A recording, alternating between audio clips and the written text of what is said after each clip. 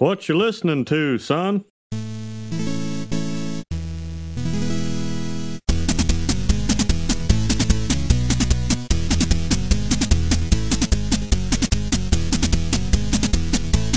Howdy, y'all, and welcome to TalKing of the Hill, where our kisses are like fruit pies. I'm your host, the sugar cube in your couch cushions, Bob Mackey, and this is the Talking Simpsons Network's chronological exploration of King of the Hill, who is here with me today, as always. It's Henry Gilbert, also known as Hank Taxpayer. And this month's episode is, and they call it Bobby Love. You have to respect my needs, too. This episode originally aired on September 22nd, 1998, and as always, Henry will tell us what happened on this mythical day in real world history. This is Hank Hill with the news. Bobby! Will and Grace debuts on NBC. Aerosmith's I Don't Want to Miss a Thing tops the Billboard charts. And Rush Hour debuts at the top of the box office. These are all things I'm mostly disconnected from, except I wasn't in theaters Armageddon viewer. Okay, it was. That shows you too.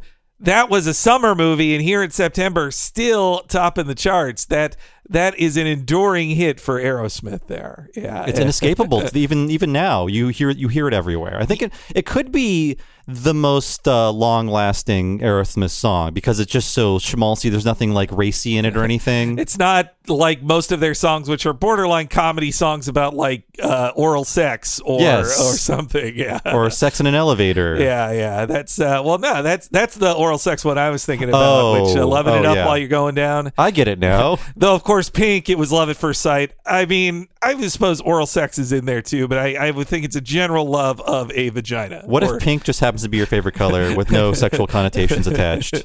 But I Don't Want to Miss a Thing, none of that, and it's because they didn't write it. It's written by the woman who fronted Four Non Blondes, who wrote that song too. And I say, hey, what's going on? Yeah. I had no idea. I wish she was singing this. And you also think it's about, it must be written by them because it's sort of like him singing it to his daughter in the movie because the song is over Bruce Willis saying goodbye to his daughter, who's played by Liv Tyler, the daughter of Steven Tyler. But I got to say one more thing. Nauseating love scene in that movie. The addition of food and sex makes me want to vomit. And like Ben Affleck playing the Animal Cracker Circus Party on Liv Tyler's belly, it grosses me out. Not the sexiest scene. Get food away from there. Come on, what's going on here? I also remember that film. There's a joke of comparing drilling to a doctor checking your prostate as well. And of course, though, I don't want to say too many nice things about Steven Tyler as well, because there's already new lawsuit against him out there based on something that was already public knowledge in a book. But thanks to new laws that are getting rid of statutes of limitations on sexual crimes, I think Steven Tyler's got some new accusations or old accusations now going into the courts, I think. So, yeah. Well, he just got out of rehab. Maybe he'll be back in there. And you can't arrest me. I'm in treatment. I need help. Okay. Will and Grace. Yes. I want to go over this because I only know about Will and Grace through Gayest Episode Ever. I don't think they like the show. I know it's important, but listening to the clips of the show upsets me because it's as if they flooded the studio audience with Joker gas. They are exploding at everything. Yes, yeah. It's crazy. I forgot sitcoms used to be like this. You know, I haven't listened to every well, you know, it's the must-see TV era. They knew they're like, oh, we got to goose these people as hard as possible, the audience. But yeah, our pals on Gayest Episode Ever. I think I've not listened to every single Will and Grace one they've done.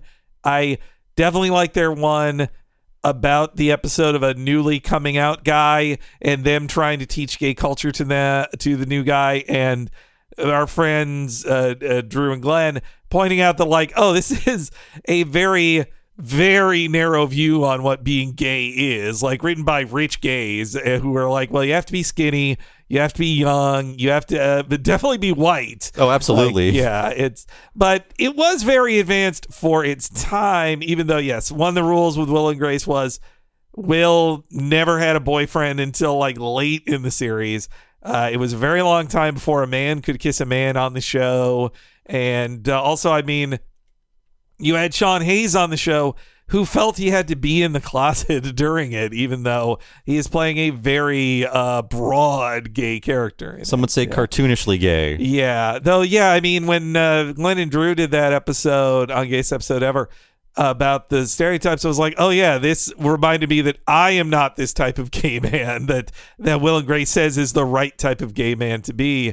And even more so, it makes me go like, man, fuck this show, especially for teaching bad lessons to people. But I guess it's important or blah, blah, blah, blah. We have more gay shows now. Yeah. I mean, meanwhile, Rush Hour, I was there in the theaters for that one because I was Jackie Chan pilled by the Rumble in the Bronx coming out, which should really be called Rumble in Vancouver. It's true. Yeah. I saw the post Rumble locations. That's so cool. Next time I'm in Vancouver, I'm going to have to go on a sightseeing tour of it. I will admit that I'm only just watching Jackie Chan movies for the first time in my late 30s, early 40s, and I've seen two, but I like both of them, and they were Police Story and Rumble in the Bronx, and I will see more. So I missed Jackie Chan entirely. You're starting on a real high there, Bob. Yes, yeah. I think the best, those are two of the best. If I could direct you towards three more, it would be both Drunken Masters and Super Cop. And then everything else after that is gravy, including Rush Hour, which is like, it is his arrival in America. It gave Jackie Chan more success in the U.S. than he ever had before, probably the richest he's ever been. But it's like he's starting to get old. He can't do his own stunts as much anymore.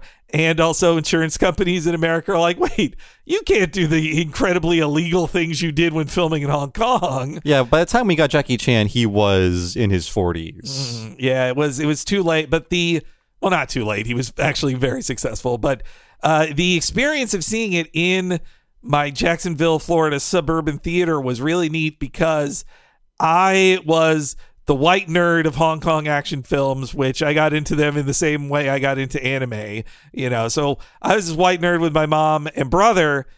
And then the audience then was also a lot of black people and a lot of Asian people. And I was like, wow, I think I am in the minority in this audience. But everybody loved it. It was a real uniting thing, Rush Hour. And now there are three of them. Yeah, there's always rumors of a fourth. They can only pay Chris Tucker so much. He doesn't want to do anything. I don't blame him. Yeah. Though, you know what? If he's given too much downtime, he goes on trips with some unsavory characters. Yeah, he's on some logs. Yeah, he's on. It's the craziest thing. Okay, so this was one of like the most famous Epstein flight trips ever. It's him, Jeffrey Epstein, Bill Clinton, Kevin Spacey, and Chris Tucker. Whenever I hear Chris Tucker's name, I think of that jet and the conversations that were happening, what was being served. Was Bill Clinton talking to Kevin Spacey? What's going on? But of course, there's some culture clash stuff in the movie that probably feels less sensitive now. Like Jackie Chan's character in the movie thinks he has an N-word pass, and comedy ensues. Yes, I heard that you never touch a black man's radio. Yes, there's also that, and it's fun to hear Jackie sing "War, What Is It Good For?" And I mean, it's again. Watch those other three I said, Bob, and then maybe watch that. Unless like me, you want to see Jackie Chan naked, then see Jackie Chan's First Strike, because he sees his butt in that one. I think I'll eventually see him naked. Yeah. Actually, you'll see his butt. He gets naked in more than a few films. He's not as nude as Jean-Claude Van Damme gets, but close to it. No nude splits for Jackie Chan. I don't think. That's not going to happen. No, I don't think so. This episode, though, and they call it Bobby Love, it's a historic King of the Hill episode because it is the sole episode to win the Primetime Emmy for Outstanding Animated Program, and The Simpsons robbed it for a number of years. Man, never again did it do it. That is nuts. I guess, is it all? I would guess it was probably always Simpsons taking it, or maybe Family Guy once. Maybe. Simpsons, South Park. South Park. Yeah, like I feel like King of the Hill, once they got their Emmy, they were basically ignored. You couldn't ignore the success at this point, but after that, they were like, the Academy was probably like, well, it's that show about rednecks, who cares? Now South Park, that's incisive commentary on the politics, but yeah, this is a really good episode. There are better ones, but this is a fine episode to win the Emmy, I think. Oh, yeah. I did see it beat Viva Ned Flanders in A Big Piece of Garbage, which I think that is deserving. This is better than those two episodes. Yeah, I don't know why Futurama nominated A Big Piece of Garbage, because you're not going to win over the elderly Academy with your stories of a rotting garbage ball and the smelloscope. And yeah, the other episodes it beat were Viva Ned Flanders. I don't know why they nominated that one. The raunchy road trip with Ned Flanders and Homer. Yeah, I guess maybe they thought the Academy was a lot of Moody Blues fans, perhaps. Could be. The PJs was nominated also. I have the other nominees here. The PJs episode, He's Gotta Have It. And the description is Thurgood's libido increases when he takes a prescription drug to stabilize his blood pressure. So they nominated a Viagra joke. What a weird one. Yeah. And I only remember one episode of PJs I ever watched, which is where they get a very good door for their place, and everybody prizes it. But that's the only one I remember. And other things that were nominated. The other thing that was nominated was the Powerpuff Girls. It was a split episode pair, Bubble Vicious and the Bear Facts. Bubble Vicious is where Bubbles tries to be hardcore. Oh, yeah, that was a good one. I remember. That's a good one. And the Bear Facts, here's the description, quote, after Mojo Jojo kidnaps and blindfolds him, and after the girls save him, the mayor has to rely on the girls' very different individual accounts of the crime to figure out exactly what happened, which is basically the Rashomon. Okay, Yeah. that makes sense. Well, is a strong showing there, but I mean, I'm glad this King of the Hill at least got to win it once, at least for this. Yes, but again, it was robbed. Every other year was nominated. Really too bad. Yeah, that's like a decade of robberies. Like not one win, another. I guess like you talked about last episode, that Tuesday move really did kill its cultural impact. Yeah, too. It's shocking it went on for another decade and another entire decade. So before we start, one brief programming note. So next month, we are going to skip Peggy's Headache because we already covered it 5 years ago for What a Cartoon. Because we are covering these 1 month at a time, I don't want to spin our wheels with something we've already done. So in this case, we'll just provide a link for you to check out that old episode in our archives. And I stand by that episode. I think it's very good. So then we're going straight to Pregnant Pause next month then. Yeah, okay. So in case you're wondering, and I'm sure we'll get questions about it from now until the end of time, it's going to be on the What a Cartoon feed, but there will be a link to it in the Pregnant Pause episode description for you to check out. And it's on the Patreon too. You're going to have to, you got to search through the Patreon archives because like Bob said, 5 years ago, we've been doing this a while now, just even on Patreon, let alone. We really have. One thing I learned, because this is the first production episode of season 3, that this is like the first episode of a new showrunner. Like that, apparently Rich Appel took over with this episode for 3 seasons. I didn't know this until I had to double check this in the Chicago Tribune archives, because this was mentioned on in the trivia section for this episode on the official wiki page for the show. But yeah, Rich Appel took over showrunning King of the Hill, and in 1998 Greg Daniels said this: it was essential that Rich was a good writer who could deal with people, who could help manage the business in the room. But equally important was the fact that he was someone I could trust, who had a similar sense of taste and values. So, okay, that makes sense. Yeah, I forgot he was a big part of this show. And it does make sense that after making this hit show for 2 seasons, Mike Judge is shopping around other things. That's how he makes Office Space. And Greg Daniels is doing other things as well. I'm not quite sure what he was trying to sell, but I guess it didn't take until The Office. Yeah, I mean, I would bet both just had overall production deals that mean you can't do day-to-day stuff. And I mean, that makes the propane boom even bigger, because it really is kind of the finale of an era of King of the Hill now that we look back on it, because this is a different guy taking over. And yeah, Rich Appel, who was a regular writer for The Simpsons up until this point, he left Simpsons for this. And again, equally shocking was when I looked into it. Like, so he does this for, I believe, 3 years, 3 seasons, leaves to showrun the Bernie Mac show after that.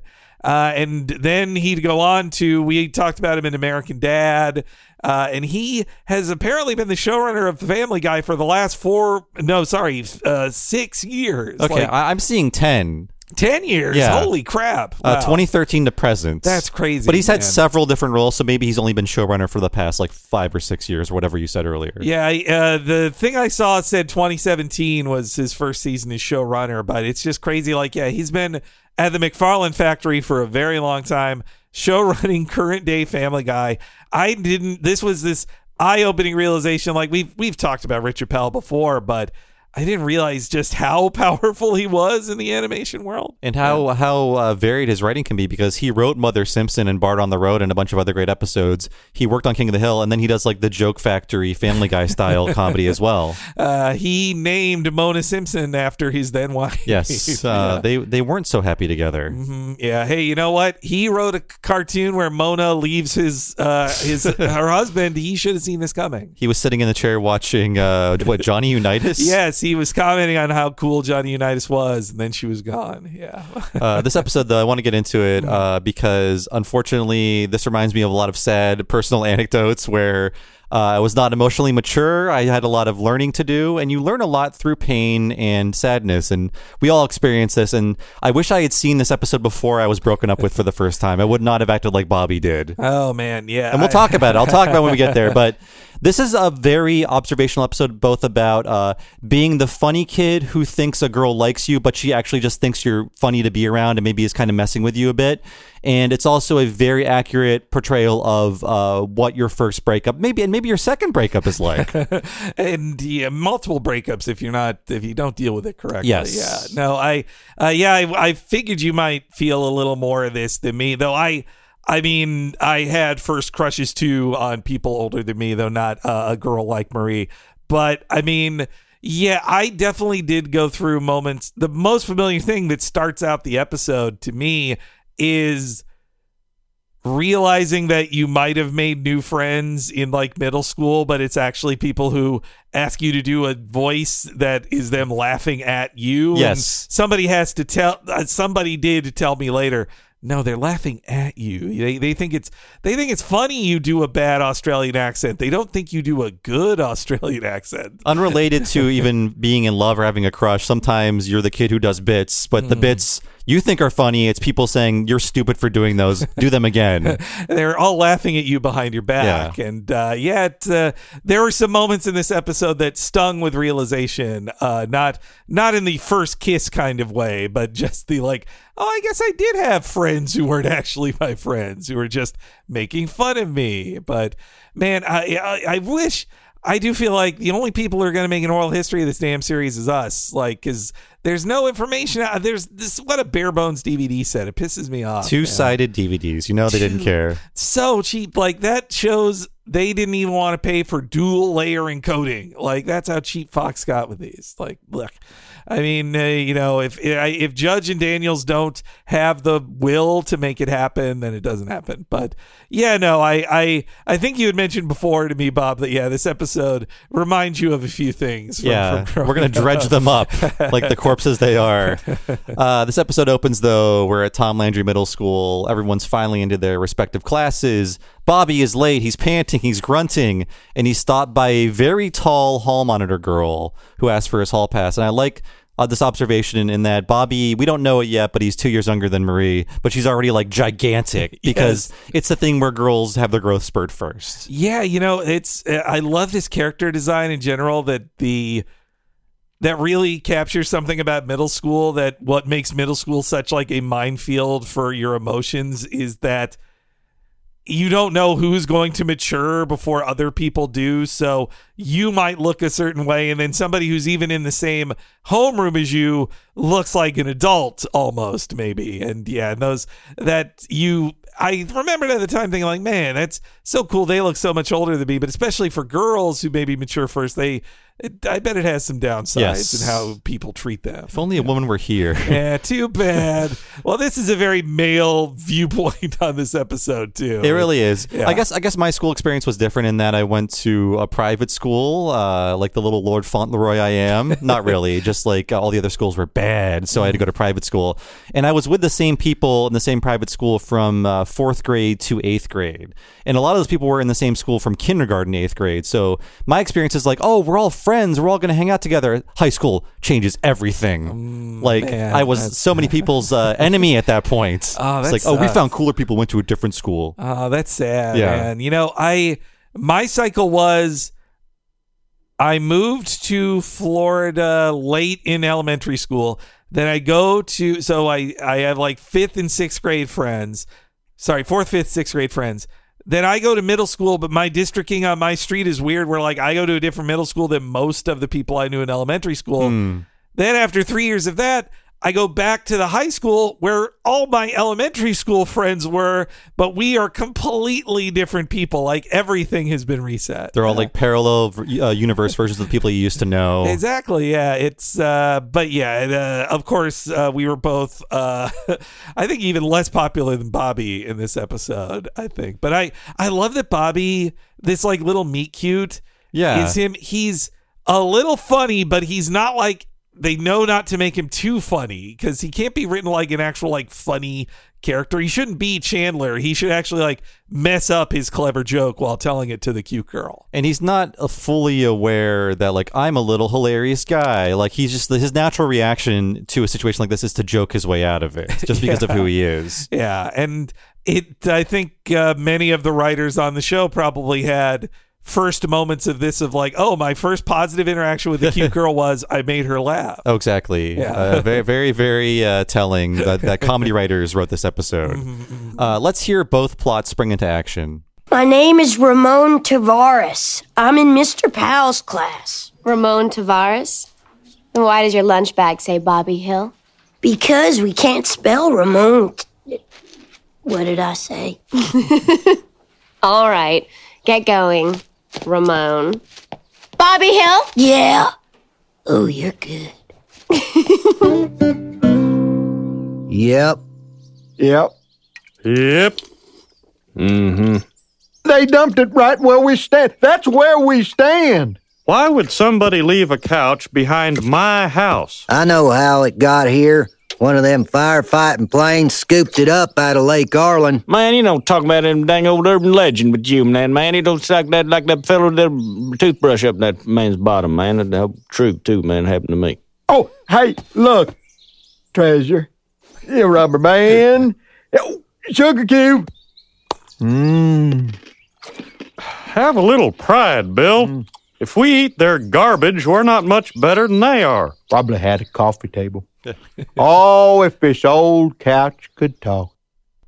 Oh, okay. Two things hit me hearing Bill's thing. One, knowing what happens later, a cat peed on that sugar cube. Yes, or near it. Near it, yeah. And second, when he says probably at a coffee table, I was like, oh yeah, at the end of the episode, his coffee table you see in the post credits is like a cable spool turned upside over, so he doesn't have a coffee table too. That's why the first time we're really seeing a lot of the inside of Bill's place. Yes, yeah, which we're gonna see a lot more in Pretty Dresses. Yeah. Okay, so this toothbrush in the bottom thing. So Dale mentions the urban legend of basically like to put out a fire, an airplane scoops up a scuba diver with the water it collects, and that's an urban legend. But you pointed me to this other urban legend in which a couple is robbed. They're robbed of everything except their camera and like their toothbrushes or whatever, their toiletries. So they continue living their lives. They develop the film. They see on the film the robber has put their toothbrushes up his butt. Yes, and that's disputed. Let's say disputed. Yeah, the urban legend page for it on Snopes, which thank God when I searched urban legend toothbrush butt that was my first result. I did not get any, though I didn't check images on. Oh, thank God. Yeah, but. Even the Snopes page admits that, like, yeah, this is actually kind of a racist one because most of the stories are white couples go on a trip to a place like Jamaica or the Bahamas, and the key part of the toothbrush thing is that it's black guys in the photos too, who of course it is black men who robbed them in this bullshit urban legend as well. But the race thing doesn't come into that in Boomhauers. But I was glad the Snopes page even was directed like, yeah, it's a racist urban legend too. But yeah, that scooped up urban legend thing, I didn't know. I never heard that one from anybody growing up. But then, like 2 years after this episode airs, or 3, the Magnolia film comes out, which starts with that. Is that guy like Paul F. Tompkins or Patton Oswalt? It's Patton Oswalt. Okay, I thought so. A lot of like Largo people are in that movie. Yeah, Paul F. Tompkins got cut out of that movie. He has listened to his album Laboring Under Delusion. He tells the whole story about it, which I'll just steal one joke from it that he says Magnolia is a script as big as the phone book that stars every person in the phone book. I haven't seen it since I was like 18. I saw it in theaters. I remember liking it. I'd never heard an Amy Mann song before, and that like blew my mind. Me I too. listened to that soundtrack over and over again. Was Paul F. Tompkins cut from There Will Be Blood as well? He is a blurry man. He technically is in it. He's the first voice you hear. Man, I think he's one of the first voices you hear in the movie because it's a silent opening. The whole thing of Daniel Day-Lewis like breaking his leg and finding oil and all that, and then there's a time cut to him in a meeting, and Paul F. Tompkins is like running the meeting. Right. Yeah. And I remember him talking about a line he improv, like he just had to be arguing with people, and he says, "Gentlemen, we lose nothing by losing our heads." And he was embarrassed that he came up with that because it was pretty lame. I believe he says that Daniel Day-Lewis is the most intense person he's ever met in his life. I wouldn't want to be in a scene with him. Let's talk about the guest star, though. Yes. What is her name? Sarah Michelle Gellar. No, sorry, it's Galar. Oh, Galore. As said by that guy, Adventure Brothers Season 1, the garage sale episode. Yard sale episode. Everyone says Geller. Everyone says Brendan Fraser. And but that's her name. And guess what? We mentioned this in the last episode. Right now, she's in the 3rd season of Buffy the Vampire Slayer, which ends up being King of the Hill's direct competition. I think they knew that. I think that's why she's on the show right now. Cute. That's cute. I like that. Man, that's in Season 3... Buffy's really going to F them up. You mentioned that last week or last month. Yes, they quickly evacuate King of the Hill from Tuesday back to Sunday. But they got her at a good time because the previous year she was just in Scream 2, and I know what you did last summer, and she's only in one movie in 98, and that's Small Soldiers, where she's a voice role. I think she was very busy with Buffy because they were doing 22-hour-long episodes. Oh, yeah. I mean, that's her whole life then, isn't it? Yeah. No, I loved her in both those movies, the Know What You Did and Scream 2. I watched the shit. I could project so much of myself onto Kevin Williamson, the gay screenwriter who went from he was like if Quentin Tarantino was gay, so I could look up to a more specific guy to myself. What's he doing lately? Man, I think he is definitely still selling shows. Okay. Yeah, I just heard about Dawson's Creek recently because Michelle Williams is on her road to the Oscars. Maybe she's going to win it for The Fabelmans. And she said she learned so much from acting from the woman who played her grandmother on Dawson's Creek. And here's the crazy thing, Bob. So Michelle Williams played the love interest for Dawson on Kevin Williams's Dawson's Creek.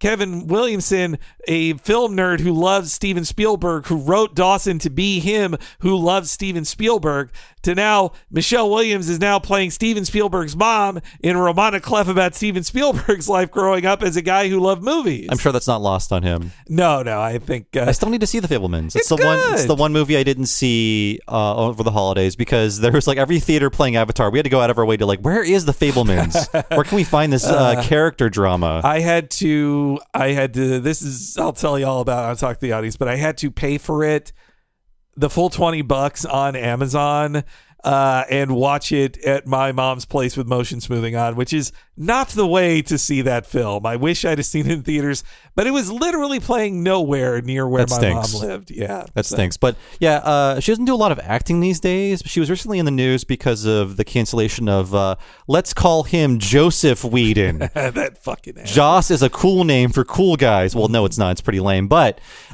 he made the set of Buffy the Vampire Slayer absolute hell to be on, and she did not like working with him. And there's lots of other things you can read about online. Yeah, about he him. sucks. I'm glad she is not defending him, but yeah, he seems like he thinks he'll make a comeback. I don't know. But yeah, the last thing I saw her in, she's a voice in the Masters of the Universe Revelations show that Kevin Smith did, which is the Kevin Smithiest choice he could possibly make. Like, he's like, most women in action shows that Kevin Smith writes is just Buffy, so it was nice of him to just cast Buffy. Yeah, why not? Show. Yeah, she's available. Yeah, and her and Freddie Prinze still together, still happily married. Yes, and he's not really acting anymore. He's trying to start a pro wrestling league right now. Him not acting is for the best. Let's just say, he's a nepo baby. Yeah, as the term goes these days. I guess when your dad dies tragically, I could forgive it a little bit. Pretty much, yeah, I do too. Yeah. But outdoor couches. That's the B plot. lots. I think we were selling outdoor furniture at this point, but one was just gifted to them via con, just dumped in their yard. What a great B story of like, in the alley, there's a couch. What do they do? Like, it's such a clever B story to start with for these low stakes characters. And this reminds me, like, now that I live in a true city, not the suburbs, I just see furniture, mattresses everywhere in the sidewalk, on the streets. And I remember walking somewhere, maybe to get coffee, maybe to do a recording. But this guy, he's dragging this couch down the sidewalk, and he's like, "Oh, hey man, can you help me?" And I was like, sure, because it was a small couch. I could help him pick it up. I didn't know where he was taking it. And I was lifting it up, and he's like, "Okay, just put it down over here." And it was just like in like a patch of grass, and I'm like, "What are you doing?" He's just like, "Oh, I'm leaving it here." I was like, I'm helping you dump a couch in my neighborhood? Illegal, yeah. And also the couch was wet. Ooh. Like it had been rained on or something. So I was like, get the fuck out of here. You can't just, you're not supposed to just leave a couch somewhere. I will admit, I did that once when I newly moved here, Bob, because this was like 16 years ago. It was we had rented a U-Haul for the day for our big move, me and my then roommate, and she and I we were on a hunt for Craigslist free couches. We found one first, and we just took it because it was like, well, it's open, but it was just too big, smelled weird. And then when we got an offer for a second couch that same day, we just took that big couch out of the U-Haul and left it actually about 3 blocks from here, just on the corner near the high school. It found a good home, right? Yeah.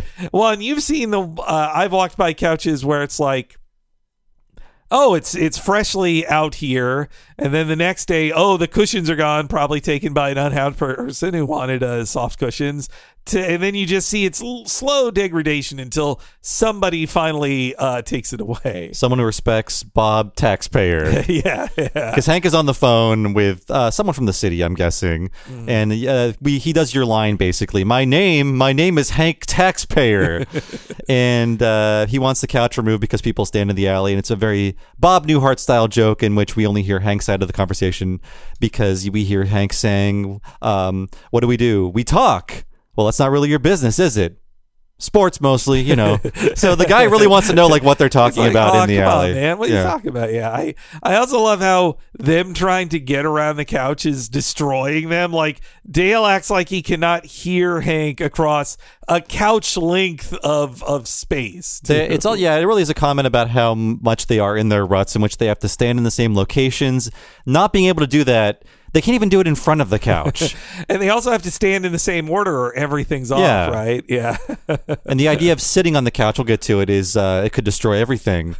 It's a line they're scared to cross, yeah. But we cut to Tom Landry after the couch scene. Bobby is fumbling a book out of his locker. He's kicking it across the floor. He can't quite pick it up because he's very clumsy. And he kicks it past 2 girls who chuckle at his misfortune, which he turns into a bit. He's like, I'm kicking it down the hallway as a bit now. So, I love that. Yeah, that Bobby stumbles literally into this comedy bit by just being a klutz. And again, I think this says a lot about the male comedy writers writing this, that you accidentally are funny in front of girls and girls laughing. Like, you're just like, oh, time to be funny as much as I can be because girls are paying attention to me. Oh boy, they'll respect me then. Yes, yeah, by making a fool out of myself. This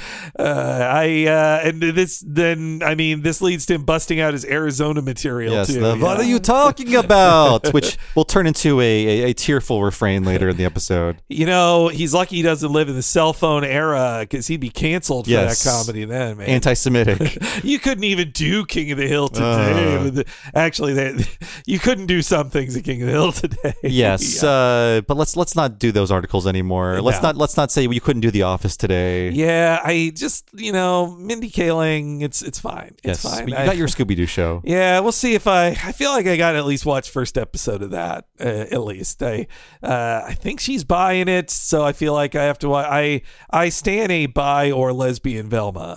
I want that, but now I guess from what I read, everybody's buying in it, maybe. I don't know. That's how it is today, isn't it, folks? Just watch Riverdale, right? Yeah. I'm sure that's the better option for your edgy reboots. I want Jughead to be asexual. He kisses girls in it. I'm not down for that. He should be kissing burgers. Yes. Yeah. Bobby retreats to Connie, who seems annoyed by all of this, and she's like, "What's so funny about that?" And Bobby remarks, "It's adult humor, Connie. I don't even get some of it." That's good. Then he calls pulling up his pants high and talking in a Jewish voice as adult comedy. It's he just knows it's a funny voice and is not quite sure where it comes from. So yeah, we get to the scene you were mentioning earlier, Henry, where the guys are trying to like assemble in front of the couch. Dale has to go on the far other side, which is 6 feet away. He pretends to not hear Hank. Yeah. Me and you just had a conversation a couch length apart. Yeah. And it's very easy to hear each other. That was like COVID for everybody. Yeah. One couch length. They're just doing personal spacing here. Yeah. And they all like gradually succumb to the couch where Bill sits first, being the laziest. Right. And he's just like tickles, like, "I'm drinking beer. I'm sitting on the couch and I'm outside." So just like imagine you can still drink beer outside, but you're sitting in on a couch. In the previous episode, he was the guy to pull up a trash can to sit on. So I think Bill has long dreamed of sitting I would guess for Bill, standing in the alley is more physical exertion than he'd like to do. It's too much for this working man. He's on his feet all day cutting hair. Dale succumbs to the couch. He just says, "I'm going to take a 5-minute break." And he sits down. He relaxes. Boomhauer tries to distract everyone with a sighting of a UFO and then just sits down and then apologizes that Hank has to be the Lucky Pierre of the situation. Referenced in 3 Days of the Condo, Lucky Pierre is the man in the middle of a threesome. Yeah, it's a dirty joke, man. Yeah, they really like getting that dirty joke on the air. I'm shocked you're right. I'm shocked they did it twice, which yes, you're lucky, Pierre, because you, I guess, because French guys are gay and they would love being in the middle of an A-frame. Let's say. Here's a somewhat dirty thing that happened over the holidays with my mom. Uh-oh. Well, there was some trivia game I was playing with my family, and one of the questions was like, if you're cooking something rotisserie, what do you place a chicken on? And I was like, spit. And then I almost said, "'cause spit roasting me." And then I was like, nope, stop right there. But yeah, that's how I knew it from its sexual connotation. You should use the Chasing Amy Chinese finger trap analogy instead. Well, you see that, that would work. You got holes on both ends, no matter who your partner is. True. Right. Yeah. I was gonna say that only works in a male female threesome, but not so. I'm wrong there. We've got at least 2 holes. Yeah, man. Well, it's turning into our porno episode. Yes, I'm sorry. we're sorry. Yeah. But Hank goes last, and he says if he doesn't like it, he's standing right back up. But he sips his beer, and they all sip their beers, and the couch has now won them over. I love that there's no button joke on it. There's no like sweaty extra joke on it. It's just quiet satisfaction of them going like, you know what? This is everything we've ever dreamed of. We're sitting on a couch drinking beer outside. And after this scene, we get another great scene where Bobby gets a mysterious phone call. Hello. Hi, can I speak to Bobby, please? I'm sorry, you have the wrong number. Who was it, Dad? Oh, girl, asking for someone named Bobby. Oh. Hello. Hi, does Bobby Hill live there? Hold on a second. Son, it's one of your friends playing a prank. Hey, Joseph. Bobby, it's Marie. Oh, hey. A bunch of us are going to hang out at the mall. Want to come? Well, I did have a prior engagement, but I can always tape it.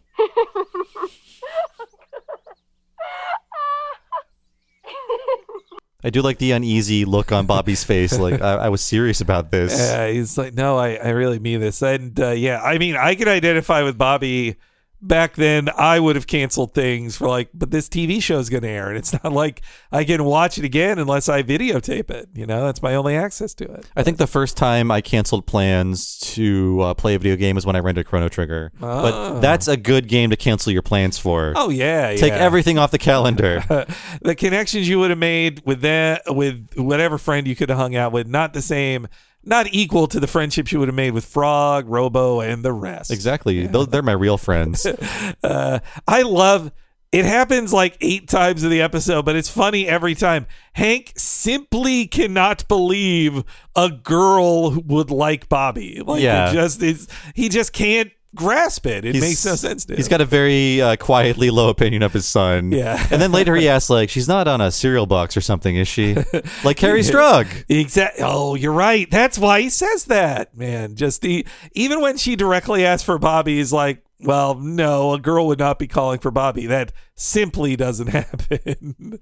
I also like that when he says one of your friends is playing a prank and Bobby just goes like, hey, Joseph, the only friend he has. Yeah. I mean, I guess I was more quiet about my interest around girls because if they knew about my like weird isolated summers where just like watch my Simpsons tapes, read some old Mad magazines, maybe get like a nicey somewhere, who knows? The day is my oyster, just like, but I won't talk to any human beings, of course. They would probably laugh at that. You know, this is bringing back a memory of a girl in class giving me one of these moments of when this would be 1999 when the Pokemon movie is coming out in theaters, and of course we are sophomores in high school at this point, and a girl asked me, like, the most popular girl in the class turns and says like, hey Max, you know about Pokemon, right? What's this movie coming out?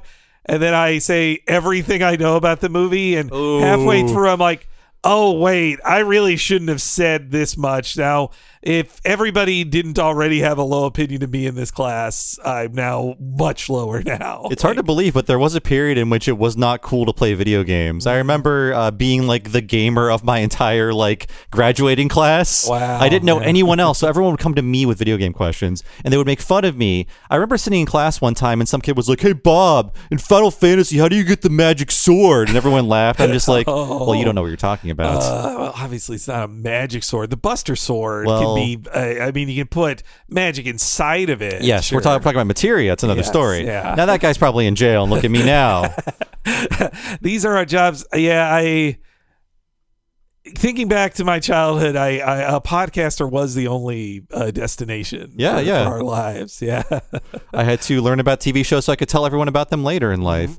There's a fun montage. It's kind of joke free. It's just like kind of cute, but it's a montage of all the guys working on the couch very meticulously, working on it like it's a car, basically, just showing how like they're part of the couch cult at this point. They have to turn everything into a craftsman's project. I think my favorite is them working under it like it's a car, and it's up on struts, and Dale, of course, can only offer Boomhauer a drink. He is very useless otherwise, as we saw in the NASCAR episode too. Oh, that's right. So let's cut to Bobby's outing at the mall. I don't eat anything with a head on it. Well, I'm a vegetarian, Bobby. I don't eat meat. My dad says if God didn't want us to eat meat, he wouldn't have invented steak sauce. Your dad says that? Once. Bobby, did you know that the average person consumes 500 chickens? That's enough chickens to feed a whole starving village. But they shouldn't eat them. Because that's bad. I'll have the chopped salad, please. And I'll have the BLT, please. That has bacon, Bobby. Bacon doesn't have a head on it. Could you make that an LT, please? Tonight was fun, Bobby. My friends think you're a riot. I really was choking at the food court, but don't tell them that. Hey, there's a couch in the alley. Sit down. You want a kiss? Well, I'll try anything once. I didn't think I'd like fruit pies, but then I tried one, and if your kiss is anything like a fruit pie, I'm sure I... All right. See you around. Very observational of not knowing where to put your hands when you're kissing, because Bobby's like groping around in the air and like then like touching his chest, like, because you're also too afraid to touch the other person when you first start kissing. If the kiss had lasted 5 more seconds, he might have had enough confidence to put his hand on her shoulder. One hand on her shoulder. Yes, just one hand.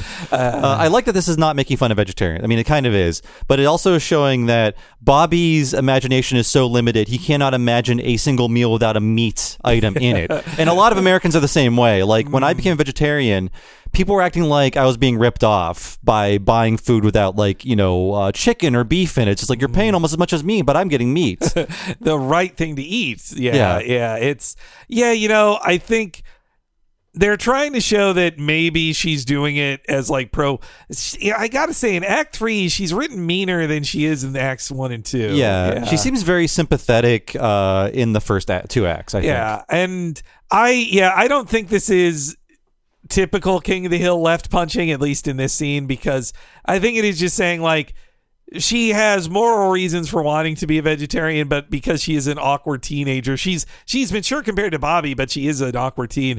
She can't really vocalize why she wants to be a vegetarian over not being one. Yeah, I mean, also her imagination is limited too, because it feels like she became a vegetarian for ethical reasons, which is fine, but she did not really explore like what the diet of a vegetarian is. So she assumes like all I can eat are salad, rice, and toast, which is what we see her eating in this episode. But people, I mean, I'm a pescatarian. I eat fish for like health reasons. But when people ask me like, what do you eat? You have to remind people like so many things don't have meat. Wait a minute. You eat pepperoni pizza? No, you take the pepperoni off. You can eat pizza. I will say for her options in Texas in 1998, probably more limited. We don't even have like Boca burgers, but I mean, like there are so many things that don't have a meat item in it. She's lucky later in the episode that that steakhouse has a salad bar. Like there are some steakhouses that would say like, I can give you French fries, and that's about it. Yes. Like, yeah. Or I remember going to a Burger King in like 2005, and when they just added like garden burgers or some vile item, and I ordered one. The guy was like, please don't make us make this. Damn. They just didn't want to do it. You know, I hear the Doughboys, they talk about Beyond Meat at most of those Burger King and McDonald's places have really come a long way in the last couple of years. Yes, yeah. I recommend it. It's just as unhealthy as red meat, but you're not killing something. Yeah, you'll still have all of that sodium and all of the oil and the fat. Don't forget the fat. All that fat. I did. Did you look up what the actual number for chickens is, or for people? No. This could be that things are different now than in 1998, and that could have been an accurate thing. So 2 stats I found was, I believe when she says 500 chickens, she means lifetime. But in 2014, the USA Today said 2,400 chickens in a lifetime is how much a typical American eats. Too many poor little chickens. And then according to Vox in 2022, and this was an article that was trying to tell people you could eat less animals, like just have a meat-free night even. You don't have to go fully vegetarian. They said in a year, the average American eats 174 animals, 23 chickens, a third of a pig, a tenth of a cow, 3/4 of a turkey, a small amount of duck, 12 fish, and 137 shellfish, though says a lot of that shrimp. So yeah.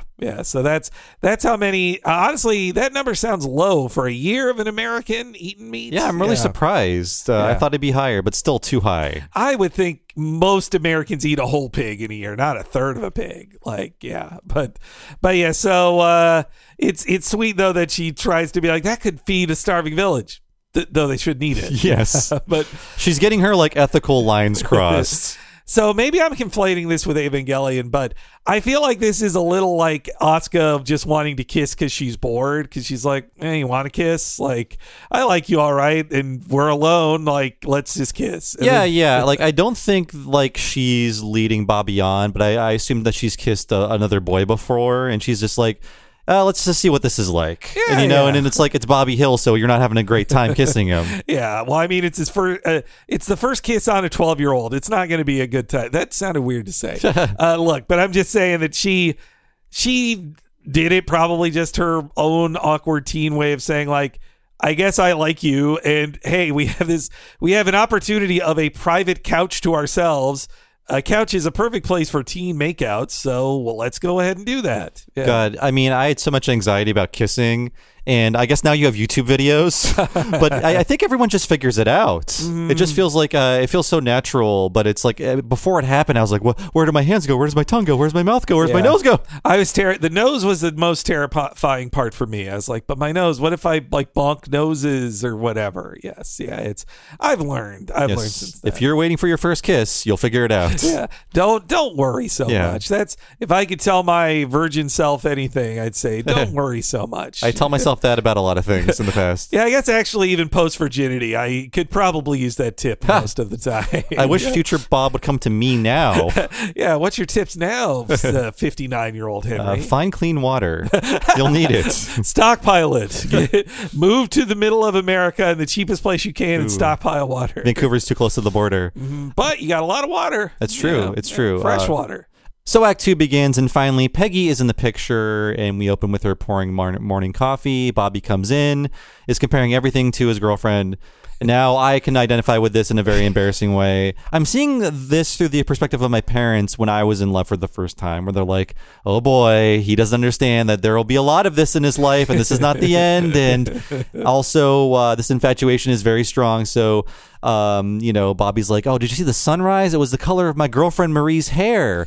And Peggy's pouring coffee, and, Bobby's remarking about how Marie likes her coffee.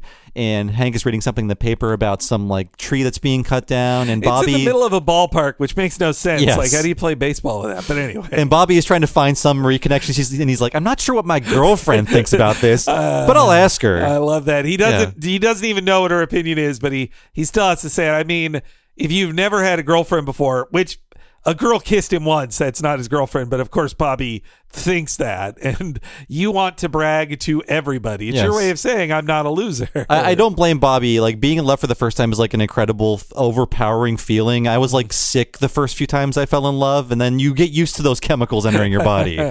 I think too, this first girlfriend experience. Bob, you wrote one of the funniest things. I did at Something Awful at your time at SA. Your parody of a webcomic where the webcomic guy gets a girlfriend. And okay. If you're looking this up, it's a parody of XKCD called LMND, Loser Math Nerd Comics or something like that. I forget what it was called, but I just love the guy shoehorns his girlfriend into like 5 comics in a row just to say I have a girlfriend, and then the girlfriend leaves him, and he has to write through the comic why he's happier without her or something. Like, you're a very funny guy, Bob. Thank you. I retired my joke writing hat. But it all goes into the podcast. Yes. All your comedy. Sorry, it's Loser Nerd Math Comics. So if you want to look that up, XKCD has done nothing wrong, but they were just kind of irritating for a while. Most web comics, once the man writing it gets a girlfriend, it's a dangerous moment. That things change, usually for the worst. Especially if it's a cool gamer girl. Yeah, that's gonna frag all you noobs. Man, yeah. Control-Alt-Delete, I think, might be the guiltiest of this. Boy, what a bad comic. Let's see what's happening next. Hank and Peggy are investigating this new relationship. All right, Bobby, I'll bite. Why do you keep saying the word girlfriend? Because I have a girlfriend. Bobby has a girlfriend? All right, son. She's real, right? I mean, she's not imaginary or on a cereal box or anything, is she? No. All right. Well, I assume that she's your girlfriend, just like Joseph is your boyfriend. Peggy, Joseph is not Bobby's boyfriend. Red alert! The garbage truck's here! You're not taking it! Sir, can you ask this gentleman to get off the couch so we can do our job? Bill, don't move a muscle.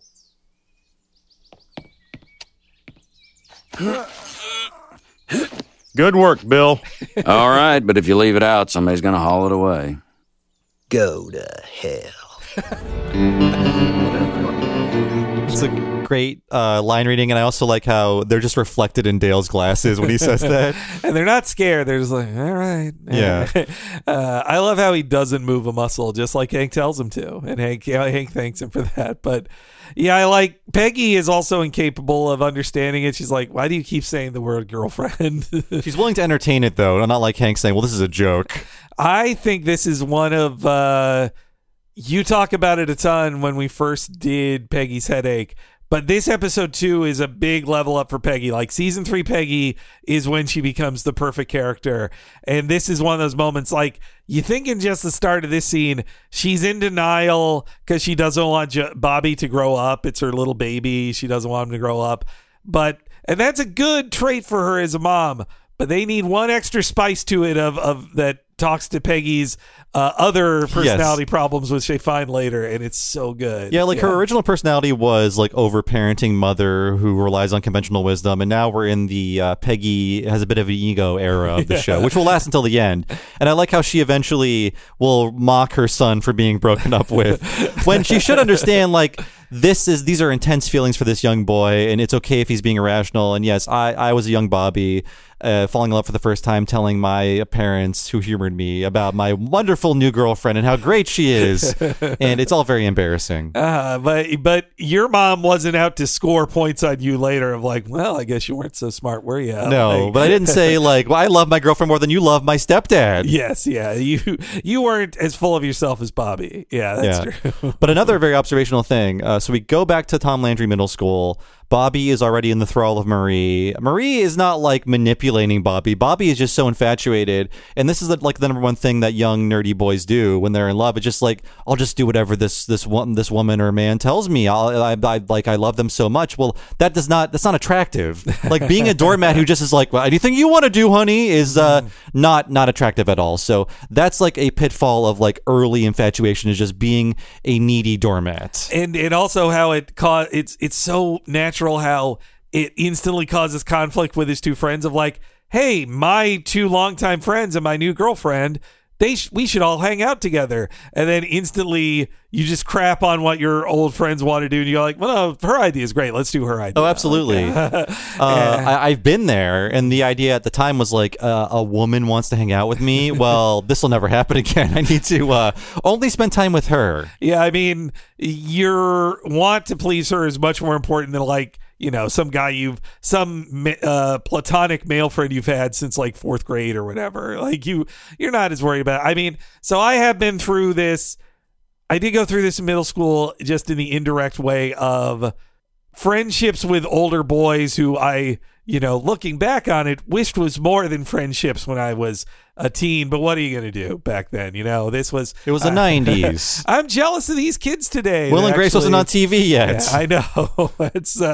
This is a joke from the Bros movie, but they said that like these kids today, they grew up with Glee. We grew up with AIDS. Like it was tougher. It's harder back then. Yeah, you could not actually like the idea of having an out boyfriend in high school or even junior high. Insane to think of for me growing up. Yeah, I mean, I didn't know anyone who was out in Catholic school. There was one guy I know it's not like a cool thing to say, well, that person is gay.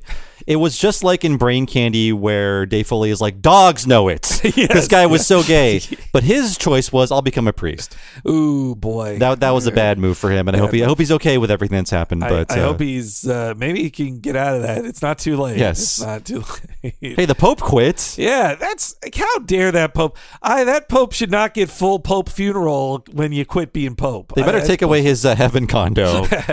He's got to live in like a tenement with the rest of us now.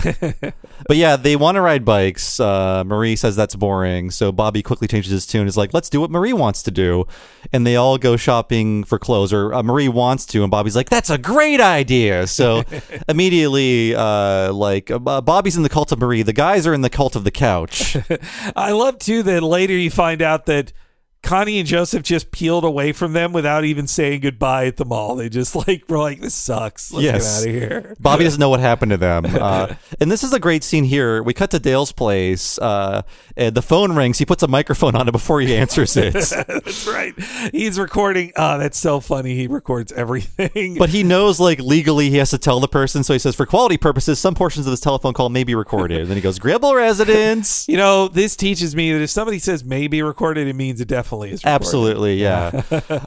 And I like this little visual thing they're doing in which a curly phone cord is the divider between the conversation between Dale and Bill. It's just a clever little visual device, which I'm sure like a kid wouldn't understand. Like, what's this weird cable between the characters? Oh, yes, yeah. That's very clever. I also think this is like the start of the growing friendship of Bill and Dale. Like, they didn't share too many scenes in the first two seasons together, but this is where like the softening of Dale will continue, and him and Bill just get into like stupid things together all the time.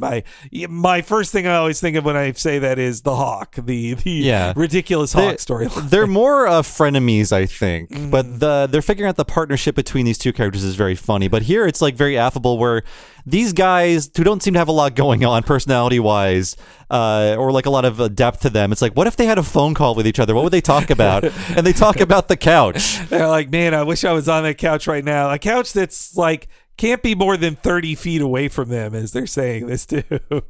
Yes, it's like, I was just about to call you about the couch. It's sweet. It's sweet. I also like how Dale is just very self-satisfied of like, writes down Bill, puts away, he's like, okay. Yeah, Dale's got a catalog of all of his tapes. Bill Couch, Hank Lawn, and Hank Tools are his recorded conversations. He must have very quickly digitized those once he had the chance. I hope so. The Gribble archives. So Marie and Bobby are walking home. Bobby is holding all the shopping bags again. Bobby's the helpful doormat with it's like, I don't respect myself, but I love you. that earns you one kiss, I guess. Yeah. And Marie is like, what happened to your friends? Which shows it's a smart bit of writing, because Marie doesn't want to chase away Bobby's friends. She just thought the idea of riding bikes was boring, and Bobby's like kind of threw them under the bus, but he's like, I don't know what happened to them. They were following us at the mall and they were gone. We were having such a good time at the mall. Oh well, hey, I mean, also I think Bobby isn't too sad they're not there, because this gives him a private moment. I mean, I would guess the entire day he has spent with her, in Bobby's mind, is a long walk back to that couch. He's figuring out how to get back to the couch. Yeah. So Bobby spots it and asks Marie if she wants to kiss, and she doesn't. And Bobby starts being a little creeper here, because that's where we get this opening line that I played. You have to respect my needs too. Because Bobby claims, well, I'm sure he felt that way, but he's like, I didn't feel like kissing, but when you asked me to kiss you, I did, so now you got to kiss me. That's not how a relationship works. No. I mean, this certainly this feels like a joke when he says like, you have to respect my needs. It sounds like he's already bringing them to the level of like, say, people in a long-term committed relationship are just like, well, you know what, I didn't want to do X in the bedroom and you did, and I gave it a shot, so how about you do Y for me now? This kind of like trading thing almost. And the respect my needs thing feels like Bobby's just quoting something he heard on TV. I bet he heard it on Oprah or something. Yeah. That's his like life experience is watching TV. I mean, wasn't that ours too? Like, it was. It really was. I probably said things in relationships because, or as a teen of like, is this what mature people who date on Seinfeld say in a relationship? Isn't that what I learned a lot about straight coupling, mainly from endless sitcom watching. It's mostly true, except we all have the internet now. Is everybody on Friends or as cruel in real life as people are on Friends? Only the wealthy. I see. So we get to them kissing. Bobby still doesn't know where to put his hands. Marie clearly is done with messing with Bobby, or not. I don't want to villainize Marie. Marie is done with this expression of her affection for Bobby, and she's like looking at her watch while Bobby is kissing her. I love that it's underside. That's how I wear my Fitbit too, the underside look. But yeah, that I could see it. If I have to guess what Marie is thinking, I think she's like, well, I felt like kissing this boy once. Sure, I'll kiss him again. And she's like, yeah, I'm not really feeling this as much. Have I been nice enough? Has this kiss lasted long enough to be nice? All right. Well, hey, see you later, Bobby. And she leaves Bobby behind with his eyes closed. He's kissing the air, but he doesn't take this as a bad sign. No, just being abandoned mid-kiss. But she's like, okay, bye, Bobby. And she walks away, and he's like still like fumbling and like smooching the air. His little finger twiddles as he's saying, good night, Marie. Like, Pamela Adlon's always great, but she is so good at Bobby as this desperate little boy who goes through a real emotional journey for a character she was originally told to just say like, okay. Yeah, like the flattest delivery for the most dull little boy. Meanwhile, though, after this scene, Marie is changing Bobby. Can I have some rice and plain toast, please? My girlfriend Marie's a vegetarian, and she says... there it is. I knew this was too good to be true. So, she's a vegetarian. She still likes lots of things I like kissing, for instance. Oh, my word. Hank, talk to the boy. Bobby, Vegetarians can't be trusted. Just last week, we caught one of them siphoning gas out of a company truck. No, I was talking about the kissing. He's too young. You would think that, but I am such a good kisser, Mom. Marie says so. You should have seen it. She bent my head back. She tucked her hand. Bobby, you are only 12. You should be afraid of girls. You're just jealous because you aren't as in love as me and Marie. Bobby, I really don't think you can compare a 2-day infatuation to a 20-year marriage. I bet Marie and me have kissed more in 2 days than you have in your whole marriage. You know, I don't think I've ever seen you guys kiss. Your father has kissed me. Peggy! I'm not afraid to show my love. You are. Your father and I have done things you can't even imagine. Peggy, please. I forgot about that line when I was pulling clips. That's an outrageous line from Peggy. But no, you're right. It is playing the two sides of Peggy, the overparenting, protective mother, and also the very prideful and egotistical Peggy, where she's willing to almost like tell Bobby the ways her and Hank have had sex to one-up him. Like, well, yeah, she's almost going to list to her son the sexual acts she's done with Hank. But that a more mature, grounded person would have said, like, I'm not in competition with my son to prove that I have a better relationship. But Peggy instantly is like, how dare you challenge me? My love affair. God, they give her so many good lines in this. And I want to praise the camera move because as Hank is telling the story about the vegetarian thief, the camera is like pushing it on him. And then when Peggy interrupts, it snaps back. That's really good. It's a really funny camera move. And Peggy is asking him to have a sex talk with Bobby when he's just like, no, I got it. Vegetarians are horrible, and you should never become one.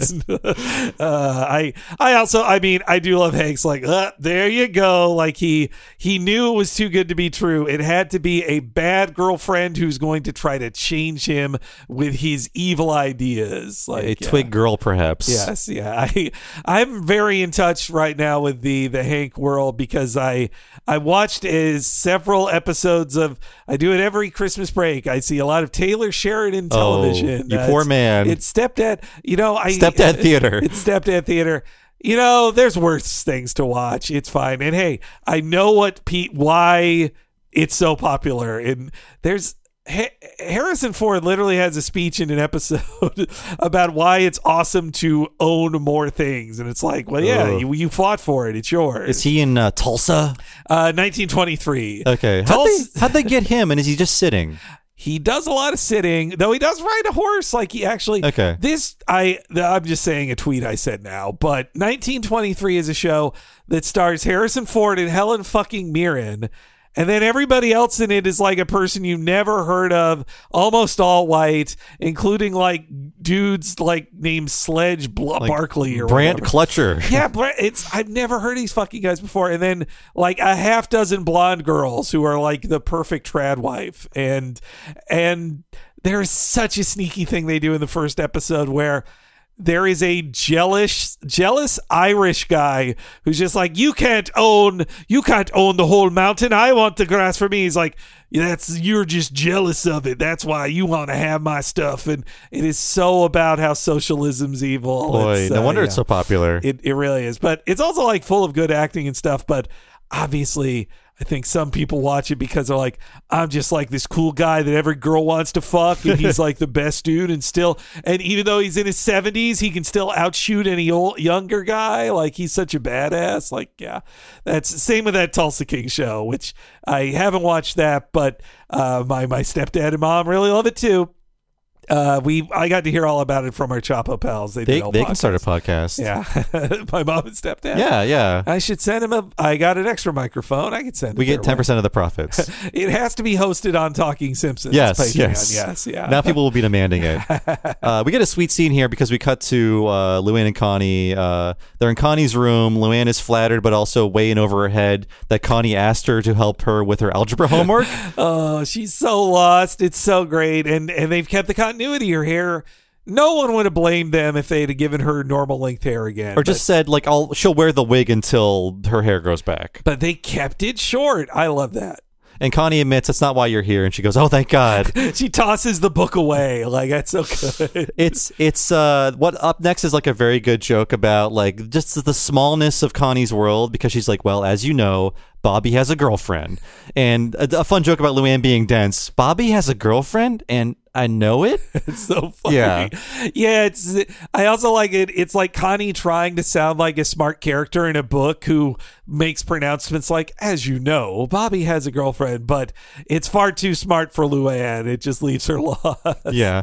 And she jumps in with some adult advice, and she tells Connie, if this is meant to be, it'll happen. And she points out, Buckley and I were meant to be, and that's why he blew up. And Connie just grimaces like, oh. I love her reaction shot that she's like, oh, wait, I probably shouldn't have asked about dating to somebody whose ex-boyfriend exploded in front of her just a few, weeks ago or something? Like, yeah, though I can see why Connie turned to Luann, because literally the only thing Luann knows more about than Connie is relationships. And not that Luann particularly understands relationships either, but she has kissed boys and done more, so she can tell Connie something. Absolutely. Let's cut to the Virgin episode in a few years. Yes, yeah, when she gets re-virginified. Yes. So we cut to Hardware Ranch, where Hank is asking for help keeping the squirrels away from his outdoor couch. What a great line. And the clerk goes off to check, and Peggy tries to just place her hand on Hank's. Like, after some reluctance, she's not even holding hands. Hank has his hand on the counter, and she tries to touch it, and it freaks him out. He cannot stand it. It is a really good little C story of Hank is actually very troubled by public intimacy. Like, Bobby, that's probably what drives Peggy crazy too when Bobby says that he's right. He does know that they never have public displays of affection in front of others, and that Hank is a very repressed person. Also, is that the first time they've really shown the timeline of when she says a 20-year marriage and Bobby is 12? That means she didn't get pregnant until 7 years into their marriage. Yeah. That's a long time. That narrow urethra didn't loosen up for a very long time. They'll explore that a lot in Pregnant Pause, like That's why right. Bobby was born so late into their marriage, why they're kind of older parents for having such a younger kid. That's why they're. I see. So it's setting up for the next episode they know is coming. Even. Yeah. And I also like how cruel the show is in that they're punished for just simple PDAs, just like a hand holding. An old guy comes by and says, "Get a room, you two." Arlen is a very repressive society. Like that. It's not just. I think that shows you it's not just that Hank is that repressed. That it's also like, if he even wanted to be openly loving, any person in Arlen would say like, "Hey, how dare you?"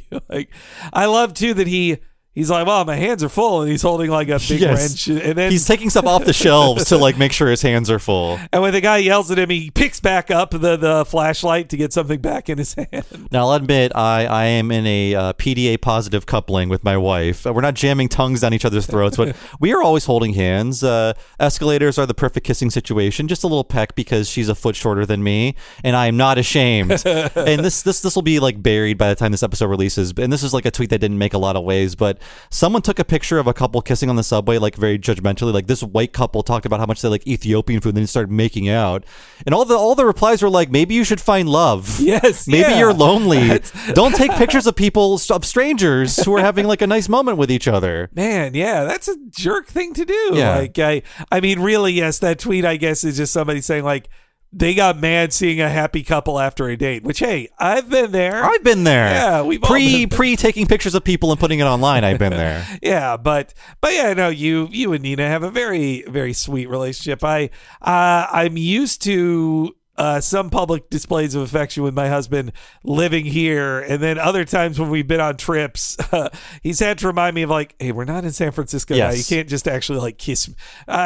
It makes us a little less comfortable kissing in public. It's a different situation for me, obviously, but when I would go back home, I went back home with my wife, who's Asian, by the way, back to my state of Ohio. There were a few people looking at us walking down the streets. One guy was like, "Hey," he's like, "Nope, I'm not going to talk to the guy in the MAGA hat. Let's go this way." That's it's not dissimilar. It is. No. It's a tough country, right? Side note: my husband, when he flew back here, and this was in Seattle, he says at the airport he went to, there was an entire family, 4 people: mother, husband, mother, father, kid, son, daughter, all wearing matching Let's Go Brandon attire.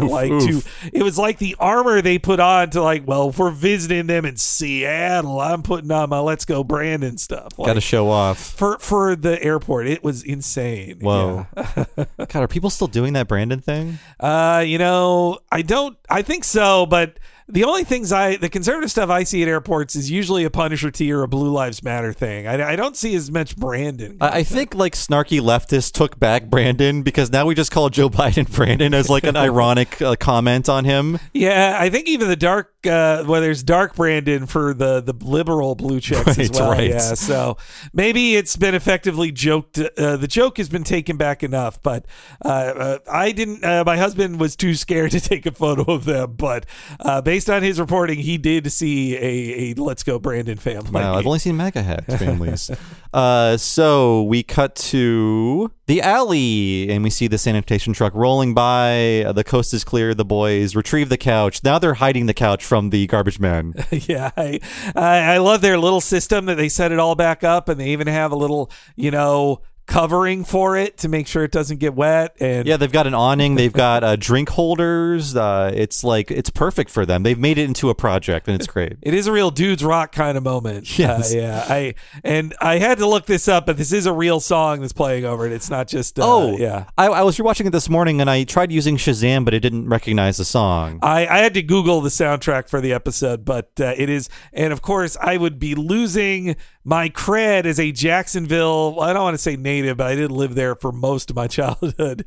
It's Leonard Skinner. Really? It's a song called "I Know a Little" from a 1977 album. So not one of the more famous Skinner songs. I mean, I don't know Skinner songs that weren't on the radio, which I think this one is one of those. But it's a nice little jam. It's an actual song. It's not just all instrumental, but they took the instrumental opening for it. That's a weird thing to pay for when they could have just had their composer do a sound-alike or just a jaunty country-ish tune. I gotta think Skinner, not cheap. No. Yeah. So let's hear the origins of the couch. What did you do to my old couch?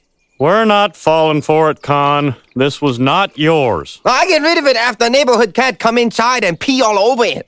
We tried to dump it in front of Gribble's yard, but Min cut her leg on a tack, so we dump it here. I get it. He's seen what we've done with it. Now he wants it back. Gribble, you crazy? I don't want it back. Oh, hey, I got an old pair of boxer shorts you can use as a tea cozy. Want that too? Ha ha ha ha ha ha! Hey, is Bobby home? Who are you? I'm Marie. How old are you? 14. 14? I don't know what Bobby's been telling you, but he's only 12. He's been telling me lots of things. How come you never hold your wife's hand? See you later, Dad. Bobby's Marie is 14 years old. What? Oh, God. That means when she was 3, our Bobby was only 1. It makes me sick just thinking about it. The age gap is a little messy this early in their lives. Yes, it's like if they're both in middle school together, I don't think they need to freak out this much. But. Actually, my first girlfriend in high school was 2 years younger than me. I think most of my girlfriends were either 2 or 3 years younger than me. My husband is 8 years younger than me, but I met him when he was 29, so it's but this moment is so funny that they play it off like they're learning Bobby's dating a woman like an Bobby older is woman. Yeah, like Bobby's 19 and she's 38 or something. But this moment too that I don't know what Bobby's been telling you, but he's 12. They think they're outing him or something. And of course Hank's not gonna like Marie that she also lords this information over him, which I suppose is a not good show. She's not the best person doing that to Hank. He tells me lots of things. She's just as emotionally immature, maybe slightly more than Bobby, more emotionally mature than Bobby, but she still says inappropriate things to adults. Yeah, but that's the difference between somebody who's 4 feet tall or someone who's 4'3". It's not that much big of a growth. Yes. One thing I forgot to cover up front was hall monitors. I saw this in media all the time. There was never a hall monitor in any school I went to. We at my elementary school, we had a hall monitor type thing. It was called Safeties. Okay. And it was mainly, you did get a sash. For about 4 months, I really wanted one of those sashes, and then I gave up on it. You can just order your own sash. But I think their main job was, there was like a side road where parents picked up their kids, and your job is the safety. You were called to safety because you made sure kids didn't like run in front of a car or get run over there. Like, so, but they didn't. And I think they would walk.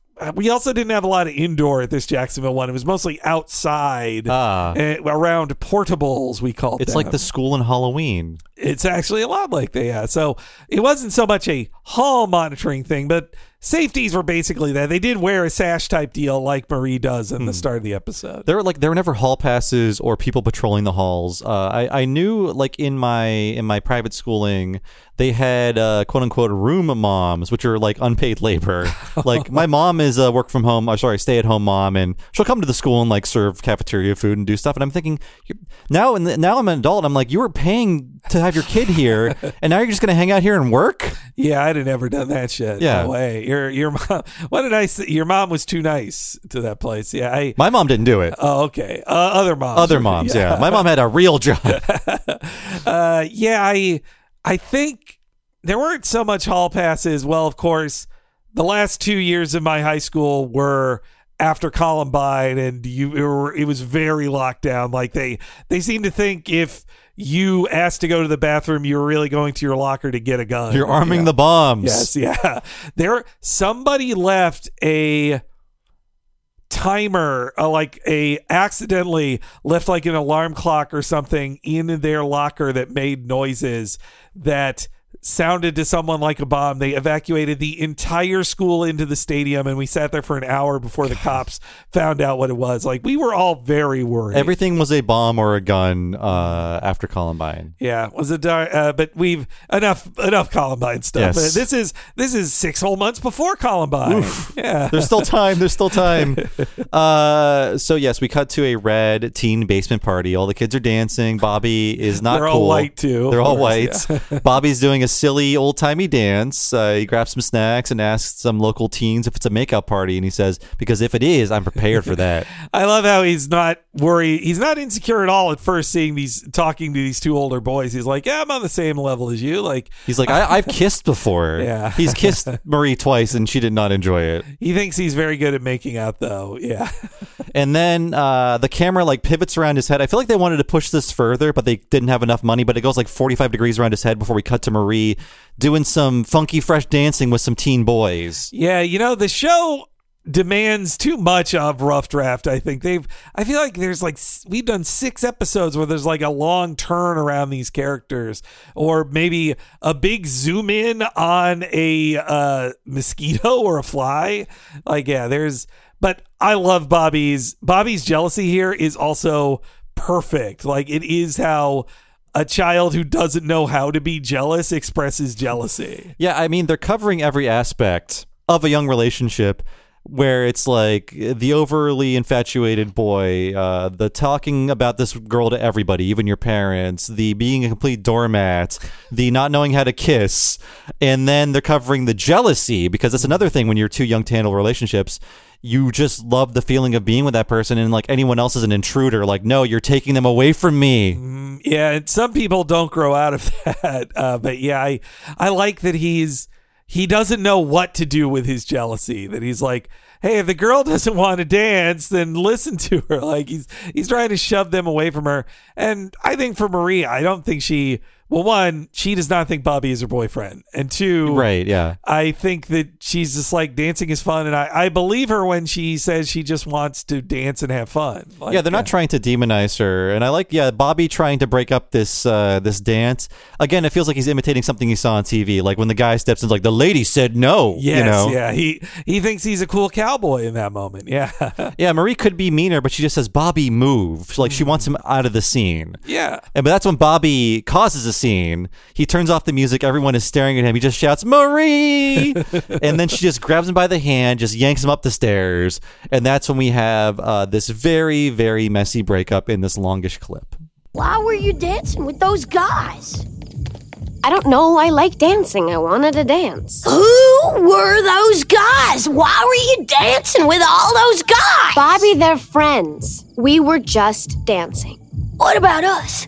You're supposed to dance with just me. And maybe some of your girlfriends, but mostly just me. Bobby, this is getting way too intense. We're only friends. I thought we were more than that.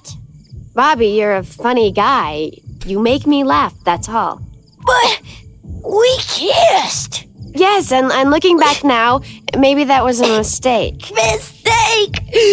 That was the single most important thing in my life. Look, Bobby, I don't think we should hang out together anymore. Just tell me why you were dancing with all those guys. Goodbye, Bobby. You kissed me. That means we're back together again.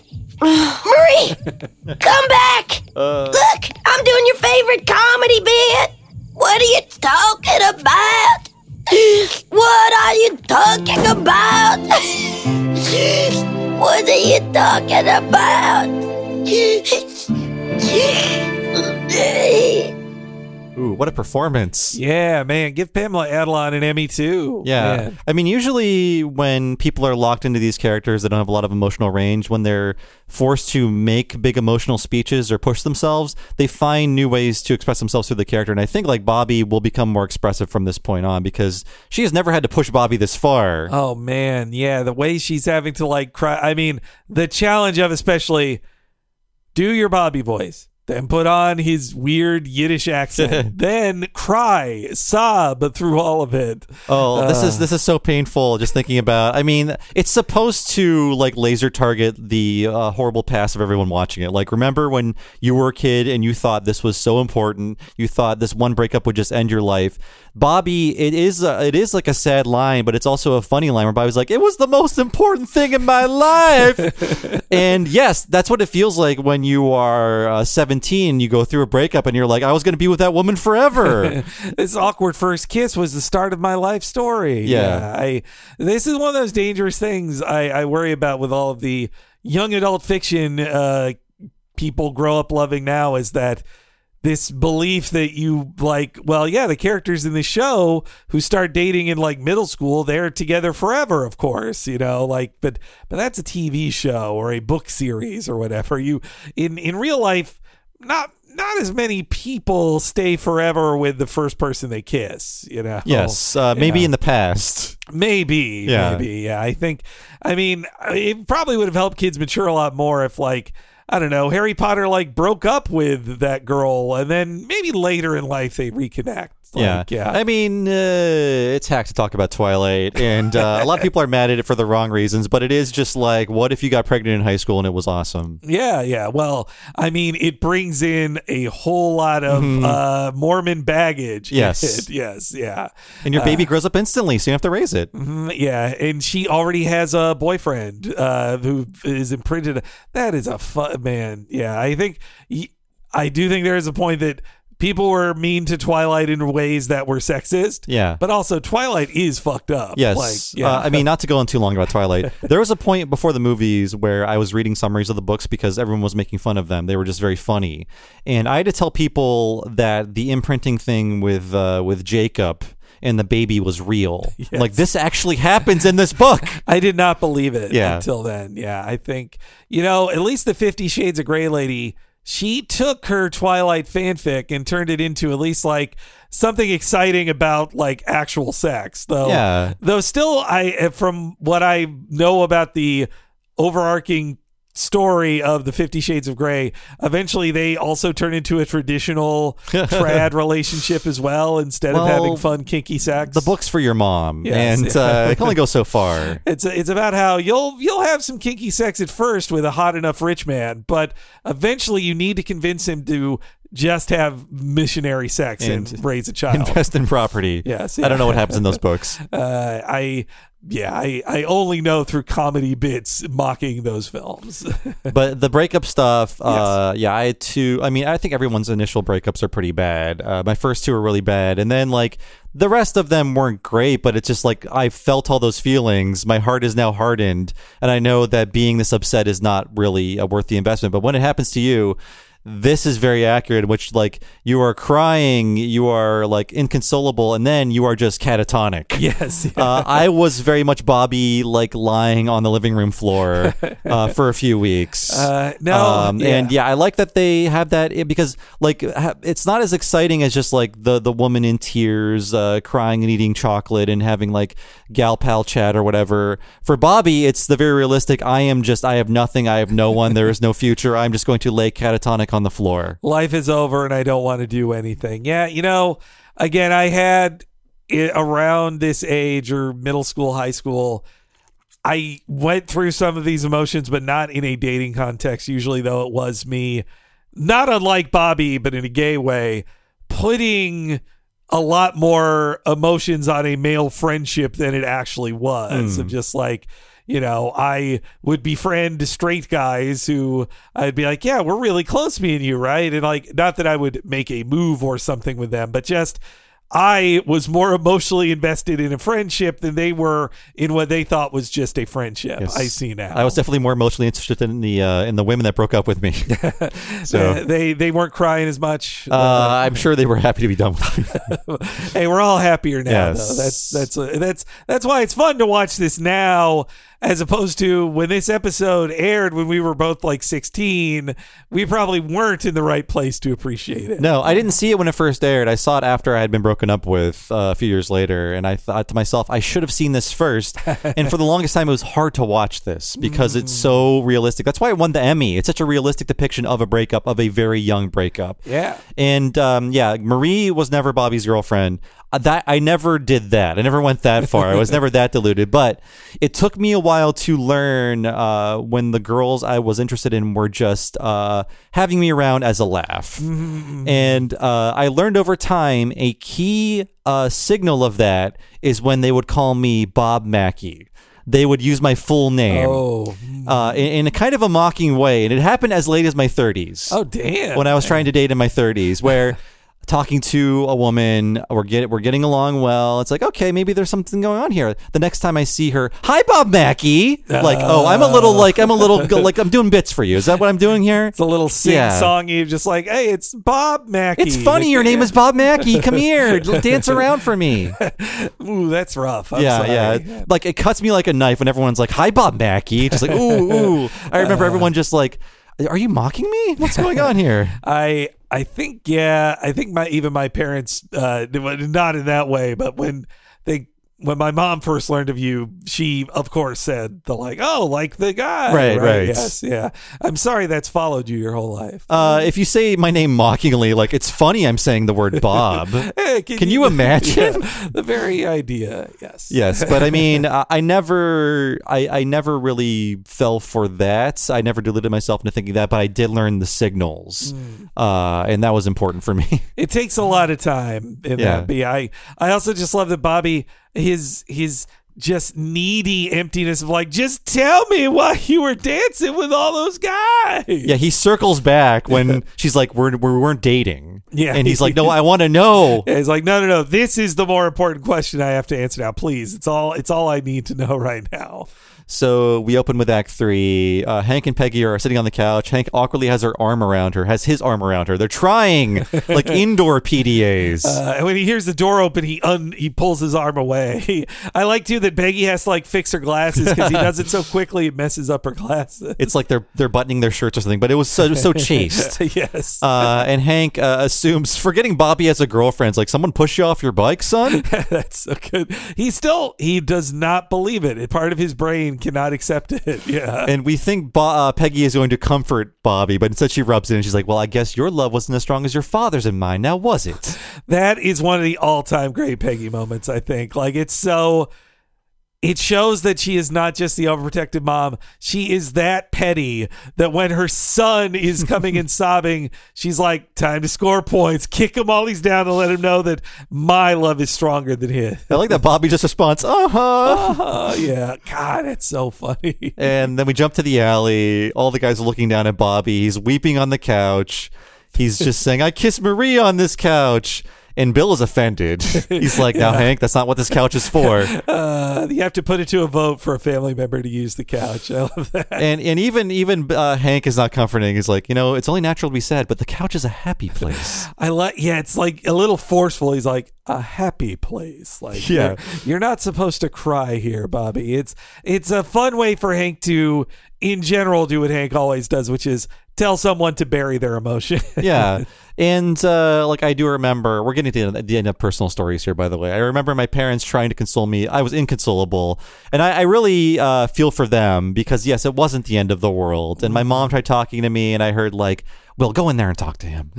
Sending in the dad, Yes. Just to be like, well, Bob, there'll be other girls, and just they don't know because you're just a mess of chemicals bouncing around in your head. You cannot be fixed instantly. You need to have your heart hardened a little bit. Yeah, it sadly takes time, but Hank obviously doesn't have much patience for.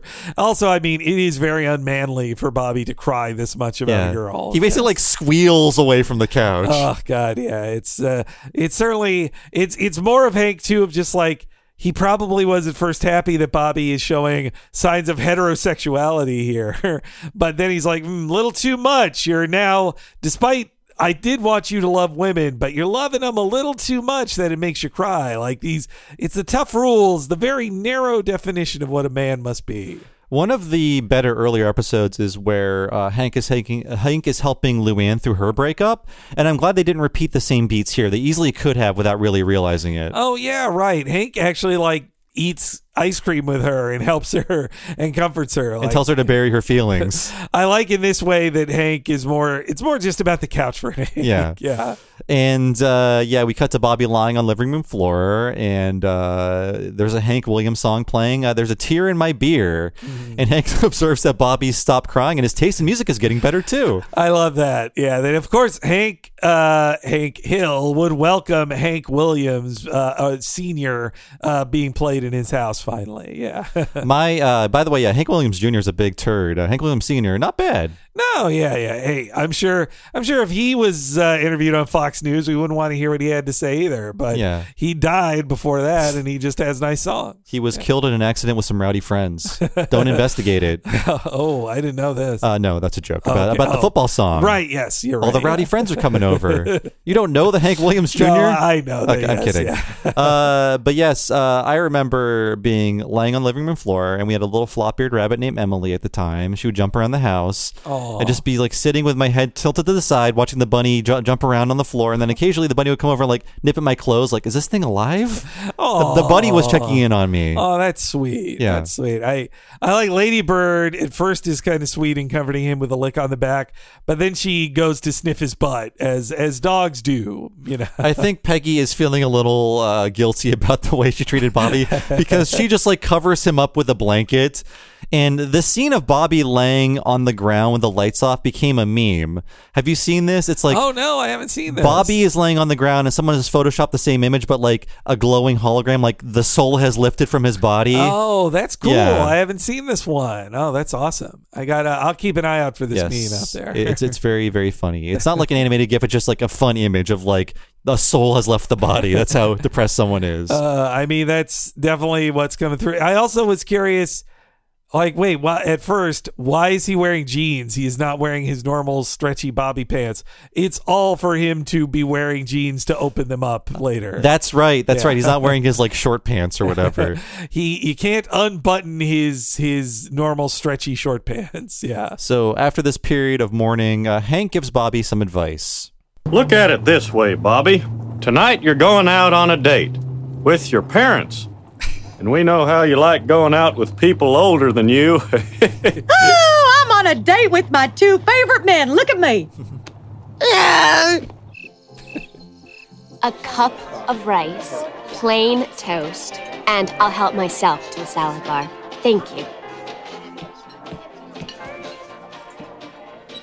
Is that her? Ah, now it all makes sense. She looks exactly like me. Dad, I want to go home. You can't let her get to you, son. If you leave, she wins. And dating's all about who wins and who loses. Yeehaw! Welcome to the Panhandler. Would any of you fine folks care to take on our 72-ounce top sirloin steak? Finish it in an hour, and it's free. No, thank you. Yes, I would. So, yes, final memory, I remember being very morose and depressed after this breakup, and my parents, tried to hang out with me for the first time in, years. Wow. Why don't we go out for some food? What do you think about that? And just, me being no fun, and them trying to, well, how about the weather today is nice, right? No, it's not. Stupid. Weather sucks. It's going to be cloudy all the time. I'm going to call my mom after this episode. Thank her for all the things she did. Now, that's it. I love that I have had the Bobby feeling of parents trying to comfort you but be in an awkward way, and you just going oh, I wish I was anywhere else, I'm dead. Also just wanting to feeling like I don't want to be in the world. I don't want to be out, even for a free meal. I don't want to be out in the world right now. And Peggy is sweet in a kind of patronizing way. It's like a date with my two favorite men. Woo! But later in the restaurant, we're back to Peggy saying it makes so much sense. She looks just like me, Oh, that's such a great line, because Marie doesn't look anything like Peggy. Marie is a cute and hip blonde teen, and Peggy, even in her teens, we've seen it. She looked virtually the same. Yeah. The same high hair and nerdy glasses, and also Peggy has butch sensibilities. That's part of what's fun about her. That Peggy's ego is so big that she sees a cute girl that her son likes. She's like, oh, well, that explains it. She looks just like me. And the idea, of course, my son will fall in love with a woman who's just like me, the perfect woman. Yeah, I now take it as a compliment. His infatuation with her was just because he loves me so much. It's all, God, how much is packed into that of what Peggy's projection? It's so good. So much is said with so few lines of dialogue. And I guess, too, with Hank's view on dating is that it's all about who wins and loses. Yeah. That's also a great line. So let's talk about the Big Texan Steak Ranch in Amarillo, Texas. I think we talked about this on the Talking Simpsons about Maximum Homer Drive. Oh, and the Company Man episode too. Oh, it was in that too? Yeah, that's what Holloway orders too. Yeah, they're probably at the same restaurant, right? I think it is. He takes one bite and he's done, right? Yes, yeah. Well, they really explore that idea in this episode. So this is based on that restaurant I mentioned earlier, the Big Texan Steak Ranch. And according to the website, quote, the steak is free to anyone who in 1 hour or less can eat the entire meal, consisting of the steak itself, a bread roll with butter, a baked potato, shrimp cocktail, and a salad. Otherwise, the meal costs $72. Man, that's I forgot. It's also the fixins, right? Yes, you got to eat. When I was thinking of 72 ounces of beef, I recently, I think the biggest steak I've ever eaten in my life was a 16-ounce steak. Over Christmas, I had 6 ounces of prime rib, as my stepdad makes a nice prime rib. I felt logy after just that. What if you ate 12 of them? Isn't that? I could never. I want to continue this quote, though. Yes. But, quote, those who have successfully consumed the 72-ounce steak challenge have their names recorded and posted at the restaurant. To date, over 10,000 people out of about 70,000 people who attempted the challenge have accomplished this feat. And yes, competitive eating champ Joey Chestnut accomplished it in 8 minutes and 52 seconds, the record for this steak ranch. That is insane. He's a monster, Joey Chestnut. I would assume he had Bobby's reaction at the end of the episode after doing that in 8 minutes. But man, that's wild. 8 minutes for that much. I also didn't realize 10,000. That's far more than I would have guessed. 1/7 of the people, and who are all probably dead now. And then, yes, in September of 2021, they announced that that 10,000 people had officially won the challenge since it began in 1960. So that was the big landmark in 2021. I don't know how accurate those numbers are. That's just what they announced. Hey, I'm sure advertising for a steakhouse has to be true, right? Yeah. Sure. No lies detected. And you know what? Bobby, Hank is like, I thought you were a vegetarian, and I want it rare. This leads to Bobby's gout. In season 5 or 6. It's just this has to be the tipping point where it's just there's too much red meat in you. Yeah, I can't. I love steaks rare. That is how, if I have a steak, and But the rare steak, the bloody steaks, they don't like me. It's too.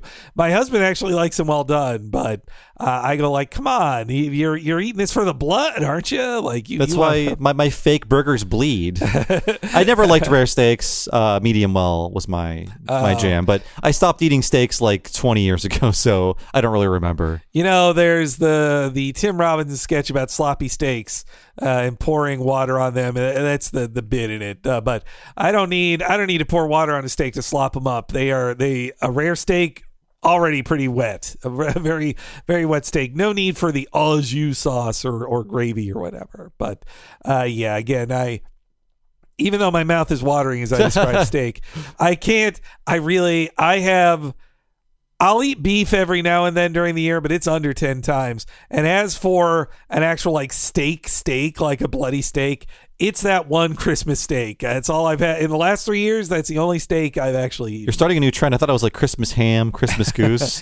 Get me the biggest steak you can, boy. My stepdad likes making prime rib. And you know what? I got to take that back. I had 2 steaks during that trip because it was only 4 ounces of a filet mignon, bacon wrapped one that I got for free thanks to Bob. Right. Steak thanks to Omaha Steaks. Yeah, my family really appreciated it, Bob. Excellent. We all ate well that night, and we thanked Bob Mackey. Well, their potatoes were good that I ate from them. Yeah, I'm sure they were. Their hot dogs and burgers were fine too. Yes, but this isn't an ad for Omaha Steaks. No, they're not paying us yet. So we get a steak montage next. A lot of things are happening here where this giant toilet seat sized steak is plopped down in front of Bobby. The waitress goes over the rules, like no one can help you chew or cut the meat, and you can't get sick before you finish. I think you're allowed in the steak challenge at the ranch, you're allowed to cut into it to make sure it's done enough for you, but you can't actually eat it. So you're allowed to take like one cut into it. Okay, interesting. Yeah. And I guess I wonder if they have bathroom rules like that too. Because obviously, if you can go to the bathroom, some people, I would think, if you're trying to beat the challenge, you're upchucking your chuck and then coming back. You can vomit every 30 ounces. And then we hear in the soundtrack, it dipping into the same sounds and styles as Aaron Copland's Rodeo. Copeland, by the way. I'm looking at that as if it's the Sylvester Stallone movie. Copland. Aaron Copland's Rodeo, which was using the Beef, It's What's for Dinner campaign. Oh, yes. right. Let me play one of those ads.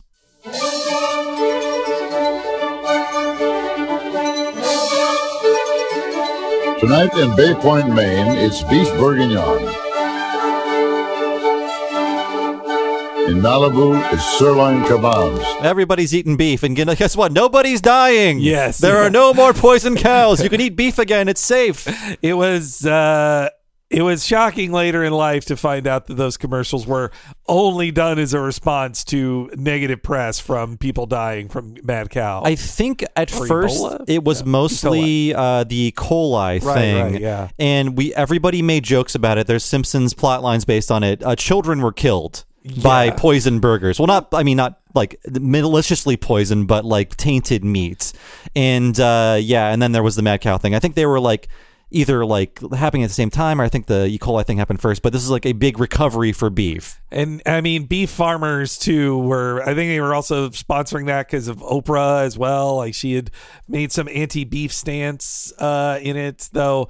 I mean, now I've seen, I don't know if it's as much of a culture war talking point as it was a few years ago, but like, beef is being discouraged as even a thing you cook on like cooking channels on YouTube. Made a point that one of them was Epicurious, which I like their videos. I like watching them cook things. I've learned a few things about cooking from, but they made a point a couple of years ago of like, all right, we're not doing no meat. We're still cooking with meat, but no more beef. It's just beef is so much more, their stance was it's so much more wasteful and bad for the environment to farm beef than any other type of meat that they just stopped doing it. And I think others followed suit. And then, of course, the culture war response from the right wing was, I'm only eating more beef. You're saying beef's bad? Well, I'm going to eat more of it. Yeah, I mean, the show was commenting on this, but like steaks are associated with masculinity in a very silly way where it's like, well, You're not killing the cow. You're not like preparing the meats. I mean, you're not like slicing the carcass up. You're not in the factory. You're not doing actual work. You're buying a shrink wrap steak from a supermarket and putting it on your nice grill. It's like, you're not a man. You want to imagine you're Kevin Costner from Yellowstone hunting your own cow, or well, I guess slaughtering your own cow that you own on your ranch. But no, you bought it from a store just like all other food in your house. But you want to think you're a cowboy for sure, eating your steak. A roommate of mine, his family were hunters, and I lived with him for like 1 year. And I believe like one of those for that one season, the entire freezer was just deer meat, and he was eating deer meat constantly. I think that's now why he's a vegan. Jesus, because he's like, I don't even like this deer meat, but it's all free and in my freezer. That is a bit much. Yeah, I think. Growing up, first time I saw a deer was the carcass of one being dressed in a friend of the family's front yard. Oh, was it being like bled out into a bucket? No, I mean, it was like literally being like sliced apart. It was a headless deer being, all right, skin off first and now dismember the arms and legs. It was certainly a strong memory. Look, sweetie. That was the same day I watched Return of the Jedi for the first time. It was a big day for me as a kid. Wow. You saw a lot that day. Also, I have, as a Bobby growing up, I had a lot of things tied up in my dad and steak, and that my dad would always tell me I was cutting steak the wrong way, and he really got in my head about like, no, I wanted to cut off, I guess according to my dad, the way a man is supposed to eat steak is cut off piece, eat piece, cut off piece, eat piece. I liked cutting like 3 to 6 pieces off at a time and then eating them in a row. And my dad told me that was wrong. And he really got in my head about it. There's no wrong way to eat it. Peggy says use all your teeth. Yes, yeah. Isn't it funny all the ways they think of trying to cheer on a boy eating a giant steak? Yeah, this montage is very long. Now, Marie is here. She's not here because Bobby's here. Her parents took her here, and I think Marie is upset because her parents took her to a steakhouse. Yeah, she should be pretty put off by it. But yeah, the way Bobby is doing it to like show her, or he's doing it to piss her off because she's a vegetarian, and here he is eating a ridiculous amount of meat. But it's like, I don't know. This is where I think the show gets slightly too mean to Marie because. I mean, she did break his heart, but I thought in the first 2 acts they make it pretty clear it's because he imagined a closer relationship than they had. But the way she is trying to bring him down and telling him like, you're making a fool of yourself, Bobby. Like she's trying to tear him down. I was like, well, she wasn't like that before. Yeah. Like I guess you could try to excuse it as her like, well, she's also like an in-your-face vegetarian who's, exploring this idea for the first time and being maybe a little too aggressive about it. And also, I guess she is also an immature kid who her reaction to a boy doing something to be mean to her is to try to tear him down back. Like they're just being mean to each other back and forth. But I did think it made her a little too mean than she was in the first 2 acts. They were a little more careful in the first 2 acts. You're right about that. But yes, about halfway through, it seems like Bobby has given up, but he stands, pauses, and unzips his shorts. So it's like time for more food. His gut is distending, and it needs a little more space. And I guess like there's one last bite. He's got like a Old West stare down with Marie. In this cuts scene. Back and forth is great. Yeah. And he still is being funny. It shows that he's got back his sense of humor too. He said he wasn't going to be a prop comic anymore, and now he's decided he is going to be a prop comic again.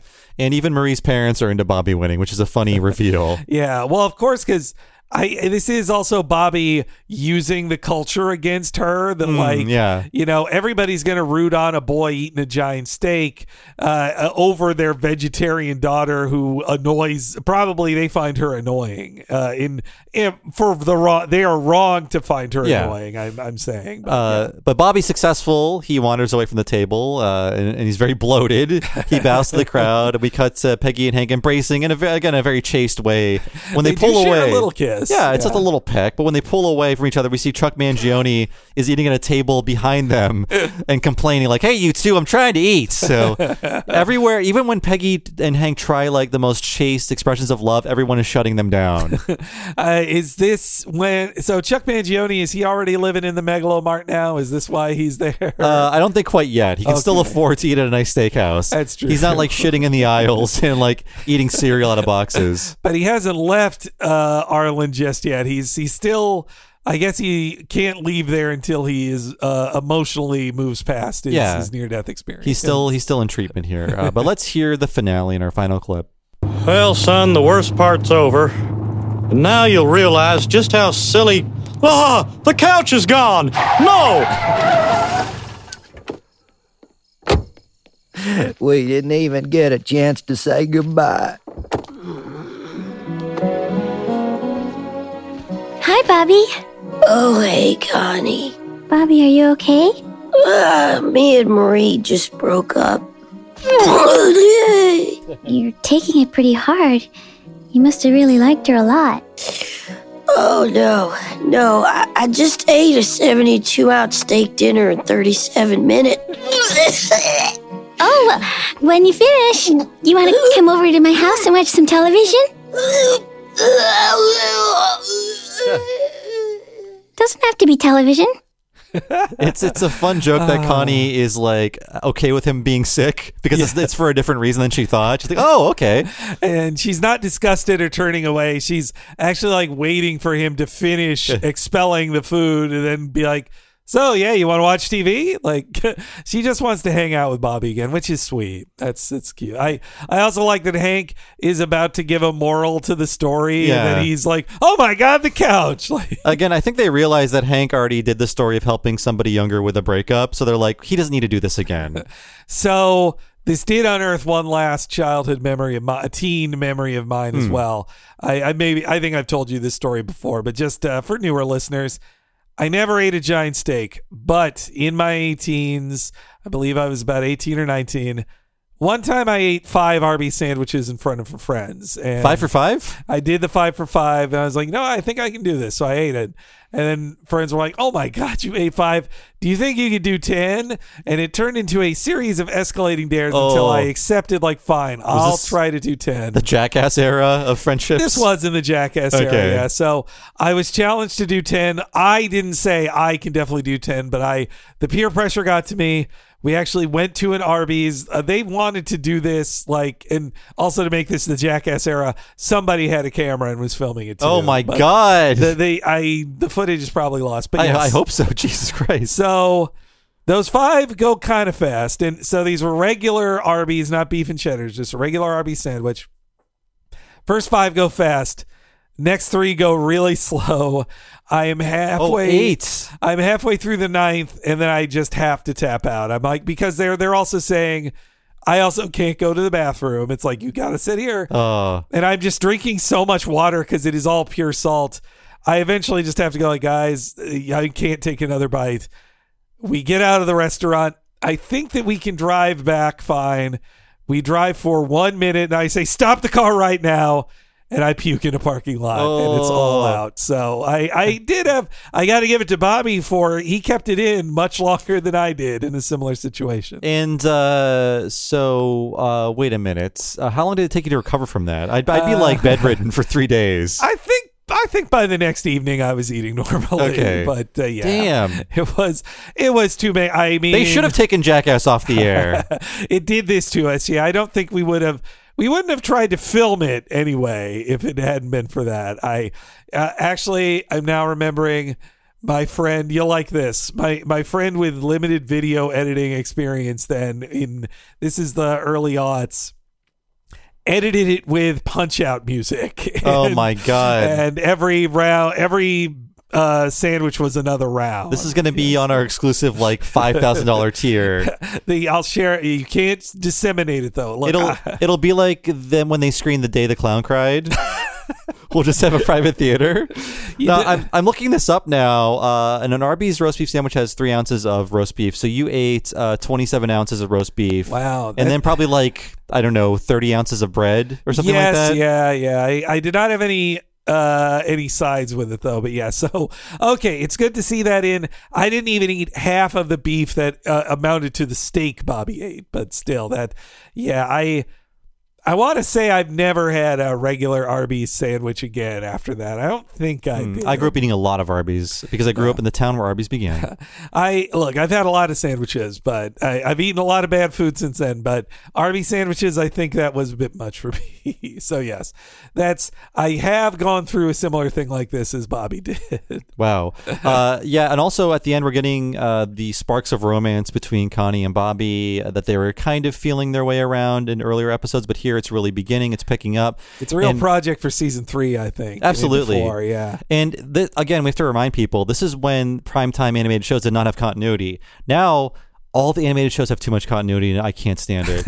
And I don't think I was going to watch Velma, and we're talking about this as Velma is just coming on the TV or whatever you want to call it on streaming.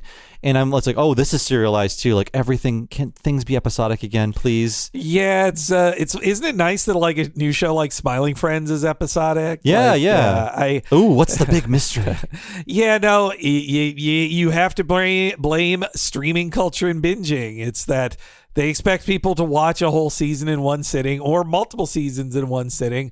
So they figure like, well, then you need an overarching narrative. I mean, we were just talking about how me and you about how Netflix like fucks things up with Mystery Science Theater, for instance, and the algorithm tells them you have to have an overarching thing to keep people to watch the next episode, to keep it streaming. And that like ruins, it has ruined a lot of shows. Like I feel like Disenchantment, for instance, would be a lot better show. Yes. If they didn't have to have the Netflix mandated giant story arcs. Some of the best episodes of that show were early on when they could do a few episodic ones. And then they couldn't do it anymore. And even at this point in time in 98, we're in 98 right now in the show. Yeah.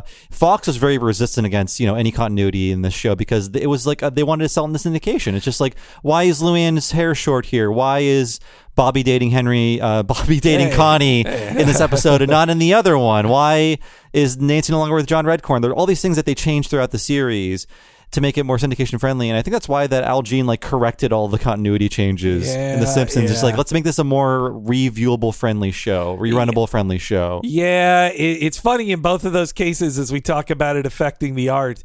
That's just commerce. It's like the way, how does the money makers make the most money off of it? It affects the show, or at least what businessmen think makes the most money is what happens. Like now we're in the era of every show gets canceled after the 2 weeks after it debuts. Nothing is ever renewed. Canceled, or like we made a second season, but it's being thrown in the fire. The tax code says it's better if you never see this, so we're just throwing it away. And hey, I'm not trying to be cruel here, but it's interesting to know that I thought I was alone in having all of my work deleted after I did it. But now even TV people are having it done. Movie people. It's not just people that write internet articles. It's legitimate entertainment that's being deleted. I guess that also shows that we were just at the forefront of it, and now the bosses of old websites are now the bosses of the media conglomerations and in charge of the streamers. It's fucked up. It's a crappy time. It really is. Be independent. Go on Patreon if you can. This episode deserved to win an Emmy. I wanted to go over the other episodes that could have won the Emmy. Okay. So not last year, but the previous 2 years, King of the Hill was nominated but did not win. So season 1, Square Peg, that's the sex ed episode, that was nominated, did not win. And then in the second season, Texas City Twister, nominated, did not win. I would not have chosen that one. Maybe I would have chosen the Gary Krasner episode, the Christmas one. Very, very touching and funny too. Yeah, this is the one that won. I'm looking at the other years here. One I think really should have won is in 2001, Chasing Bobby was nominated. That's one of my favorite episodes. It's the one where Hank is sad about his truck dying. Yeah, I love it. But it's also about his son. Yes, as father-son ones with an emotionally stunted father, that one always gets me too. Yes, yeah. Following that, Bobby Goes Nuts nominated. Hilarious. That was not the episode to pick to nominate. I think they're just playing a joke on the Academy, like, you're not going to make us win, let's put the most offensive episode, the nut-kicking episode. Following that, they nominated Death Picks Cotton, where Cotton Hill dies. Really great episode of the show. Character death episode also you think has got a good chance. But nope, did not win. And that's the history of King of the Hill not winning Emmys. That's too bad, man. It's always... Usually, it used to just be Simpsons, and then it becomes Simpsons or South Park is killing them. But We've had literal like friends who make who make television shows that always lose to The Simpsons as well. It's really too bad. It's not fair. But yes, great episode. And another programming note to remind you, next time we are not covering Peggy's Headache. We covered that 5 years ago. There'll be a link to it in the description of the next episode, which is Pregnant Pause. And we'll see you next month for Pregnant Pause. Thanks a lot.